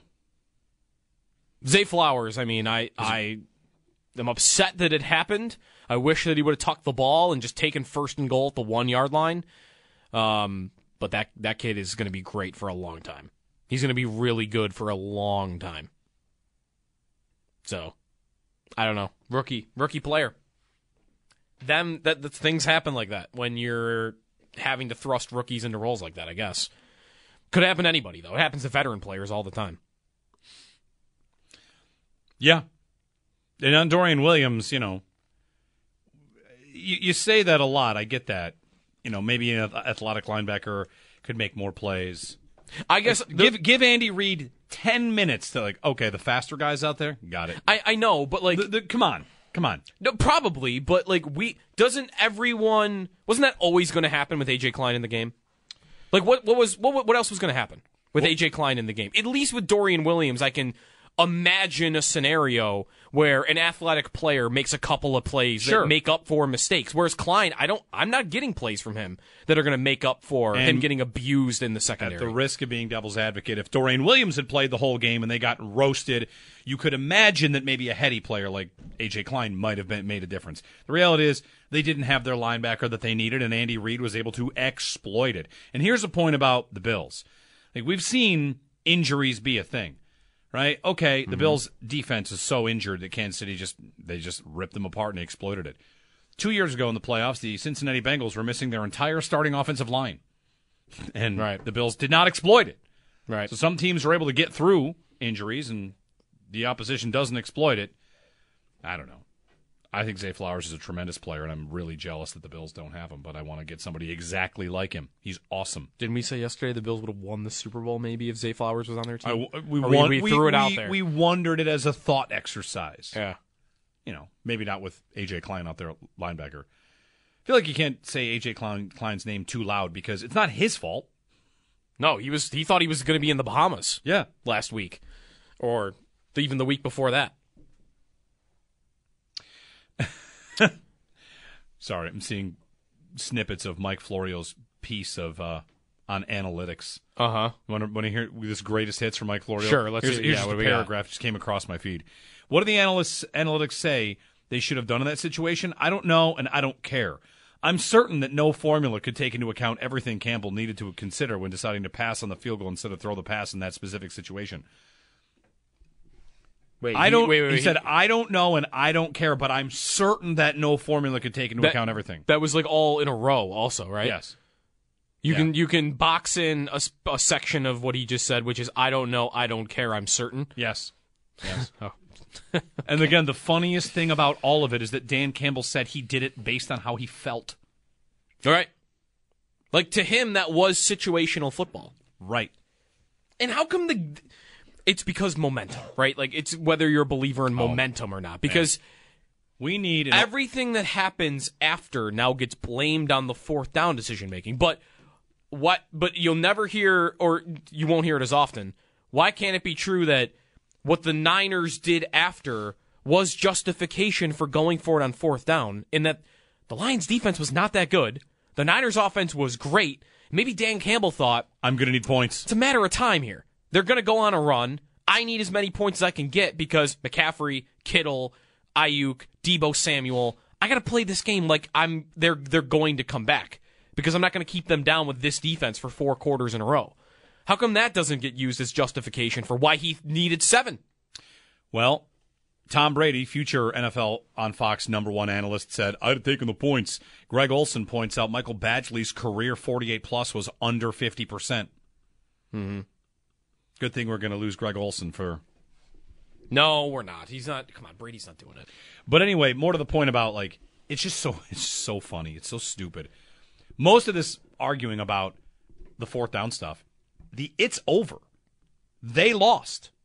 Mm-hmm. It's over. And yet, a game like that brings it back for a feeding frenzy for 24 hours. But the whole thing is over, man. Yep. Here is the head coach of the Detroit Lions saying, I went for it based on feel. And Mike Florio's got an article saying, I don't know and I don't care, but I'm certain a formula couldn't say he was right. He didn't say it was a formula, bro. Right. He said, I felt like it was the right call. Okay. Anyway, whatever. Football, yelling season. Let's yell some more. The Lions are new to this, by the way. And then be friends. Of the new to yelling season? Yeah, I think so. Yeah, maybe. Evaluating how the season ended on like a set of plays or like individual events rather than like entire season's worth of material. It's a new life that you're living. 803-0550 to join us. 1-888-552-550. Having some fun. Kicking around all these ideas. Whatever. On a Tuesday. And reports of the sun coming this week. Later this week, you may see the sun for consecutive days in Western New York. Jeremy and Joe, Extendo Sports next. Breaking sports news airs first here. Guaranteed. WGR Sports Radio 550. 2020 Sports. Extendo Sports. Okay. 5 storylines you're bound to be sick of at the Super Bowl. Saw this at awfulannouncing.com. Do you know all 5? Is one of them going to be Taylor Swift related? That's one. Do you know anybody that's actually mad about that? Or is it only people online that you don't know and reaction to people that claim to be mad about it? Do you actually know a person that is mad about it? I might not. trying to think. Like, if I had an encounter with someone in recent months, I was where talking they've about said this to me, like, enough of Taylor Swift. Like, I don't think I have. I was talking about this with my I don't think wife, I have. and I said, I have, of course, no problem with it. I have a problem with the Chiefs. That's it. It had to be the Chiefs. It could be Taylor Swift. It could be John Hamm. It could be anybody. Yeah. The Chiefs continue to celebrate on my television, and I hate it. Yeah.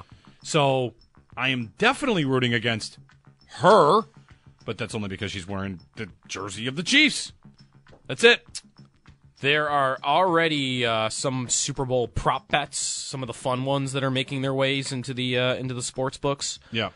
One of them, which I believe is at FanDuel in Canada, I guess only right now. Will Travis Kelce propose to Taylor Swift on the field after the game? No. No is minus 250. Let me hit yes is plus everything 190. I've ever owned on no. I mean, you might be able to just take a quick 40-minute drive north and hit the app up. Everything I have ever owned on no. The max bet is 100. So, hey, if you want a free $100, no, what would you win on that? Like 60, 75, however that works. Yeah. So that was only one though, right? For Taylor Swift for headlines we'd be sick of. Yep. The others is another one. Mahomes in the GOAT chase. That's number 2. Okay. Is another one. Will Reed or Kelce retire? Maybe? No, one of them is a Shanahan redemption arc. Okay. Brock Purdy. Mr. Irrelevant. Yep. And CBS. Is there anything about the CBS broadcast? The Nickelodeon telecast. You got Mahomes GOAT. You got Mr. Irrelevant. The other is Vegas itself. Sin City. Did you see that the NFL made this happen? They didn't want players staying near the Strip. So they picked 2 resorts for the teams to stay at during Super Bowl week. At Lake Las Vegas. Not downtown Las Vegas, Lake Las Vegas, which is 25 miles away from downtown because they just don't want players near the Strip. Because I guess they don't trust players to not, go out the night before the week of and bet on the game? Or just gamble, play general? blackjack, anything like that, yeah. The Luxor is the media hotel. The Luxor? That's the one that looks like a pyramid. Oh, the one it looks like a... It's a Dorito. Dorito, yep. Yeah. One side of it is a Dorito. That's pretty cool. Yeah. I have stayed at the Luxor. Yeah? Yes. How was it? Fine. It's exactly how you think it would be because it's a pyramid. Your windows in your room are sloped like... Well, it's like a triangle. Yes. Yeah. Yes. And they don't have elevators. They have inclinators. What is that? You go up an incline. It's not an elevator that goes up. You're on the outside of the pyramid. So it's like an escalator kind of, but it's like an elevator car that goes up an incline. Okay. Inclinators, not elevators. That's what's the cable car thing in Pittsburgh? Yeah, it's like the same thing. Duquesne Incline or something like that? Yeah. Right, you're right. It's called the Incline or whatever. Yep. It's the same thing. It's just indoor. It's inside the pyramid. Yep. Inclinator elevators. They travel at a 39-degree angle up the 4 sides of the pyramid. So there you go. I have stayed at the Luxor. You've not been to the Sphere, though. What's the Sphere going to be looking like the week of? That's a good question. I have not been something to the Sphere. NFL related. I've stayed at the Luxor, Mandalay Bay, the Palms, maybe. Mm-hmm. Maybe not the Palms. I can't even remember. Flamingo. Flamingo. Where's next year's Super Bowl? Bellagio. All right. Next year's Super Bowl is going to be in Phoenix. Again? I don't know. It's like next year's Super Bowl's in New Orleans. There you go. Sal's got it. So I was very excited about the idea of it being in New Orleans. Maybe next year's the year. I just had to yell, so you guys got me before you went off the air. That's all. All right. Extra point show coming up. The Sphere. The Sphere is not the Sphere's like for concerts. No, right. Yeah, sorry. It's more of a It's like a concert hall or event center. Yeah. But I am wondering what it's going to look like with the Super Bowl coming on. Like they will have, if you're in Vegas, it's kind of terrifying actually from what I've seen videos. It's been a few years since I've been to Vegas. Used to go a lot, like almost every year, but it'll look wild. Like some of the things they can do on the Sphere, it's going to look really interesting if they put like big helmets or whatever. What else is the number? Have you seen how big this thing is? Yeah. They should just do a golf ball because the Waste Management Open is also next weekend. Huge. Oh, my gosh. That's right. Got to invite everyone over for your Waste Management Open parties. That's what I'm having. All right. Yep. Thank you. Well, everybody. Sal, Extra Point Show coming up. We'll be listening.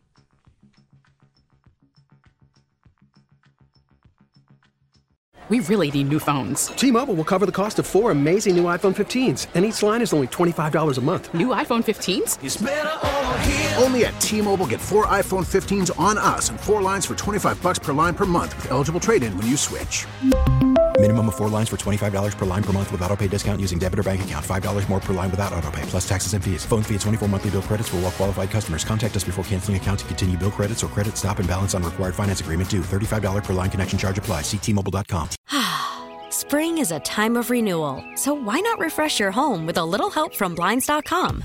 We make getting custom window treatments a minor project with major impact. Choose from premium blinds, shades, and shutters. We even have options for your patio, too.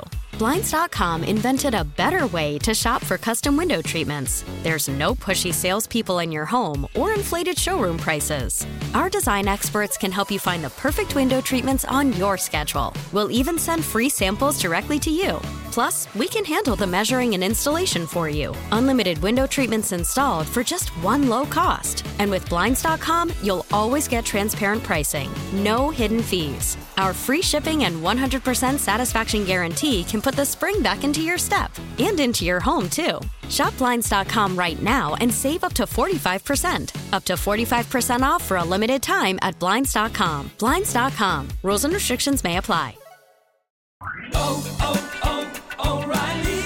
Protect your vehicle's engine with a full synthetic oil change and save with Mobil 1 at O'Reilly Auto Parts. Purchase 5 quarts of Mobil 1 full synthetic motor oil and receive a $10 O'Reilly gift card after rebate. See store for details. With your Mobil 1 purchase, you'll also receive 2 times points during O Rewards Bonus Points Month at O'Reilly Auto Parts. O'Reilly Auto Parts.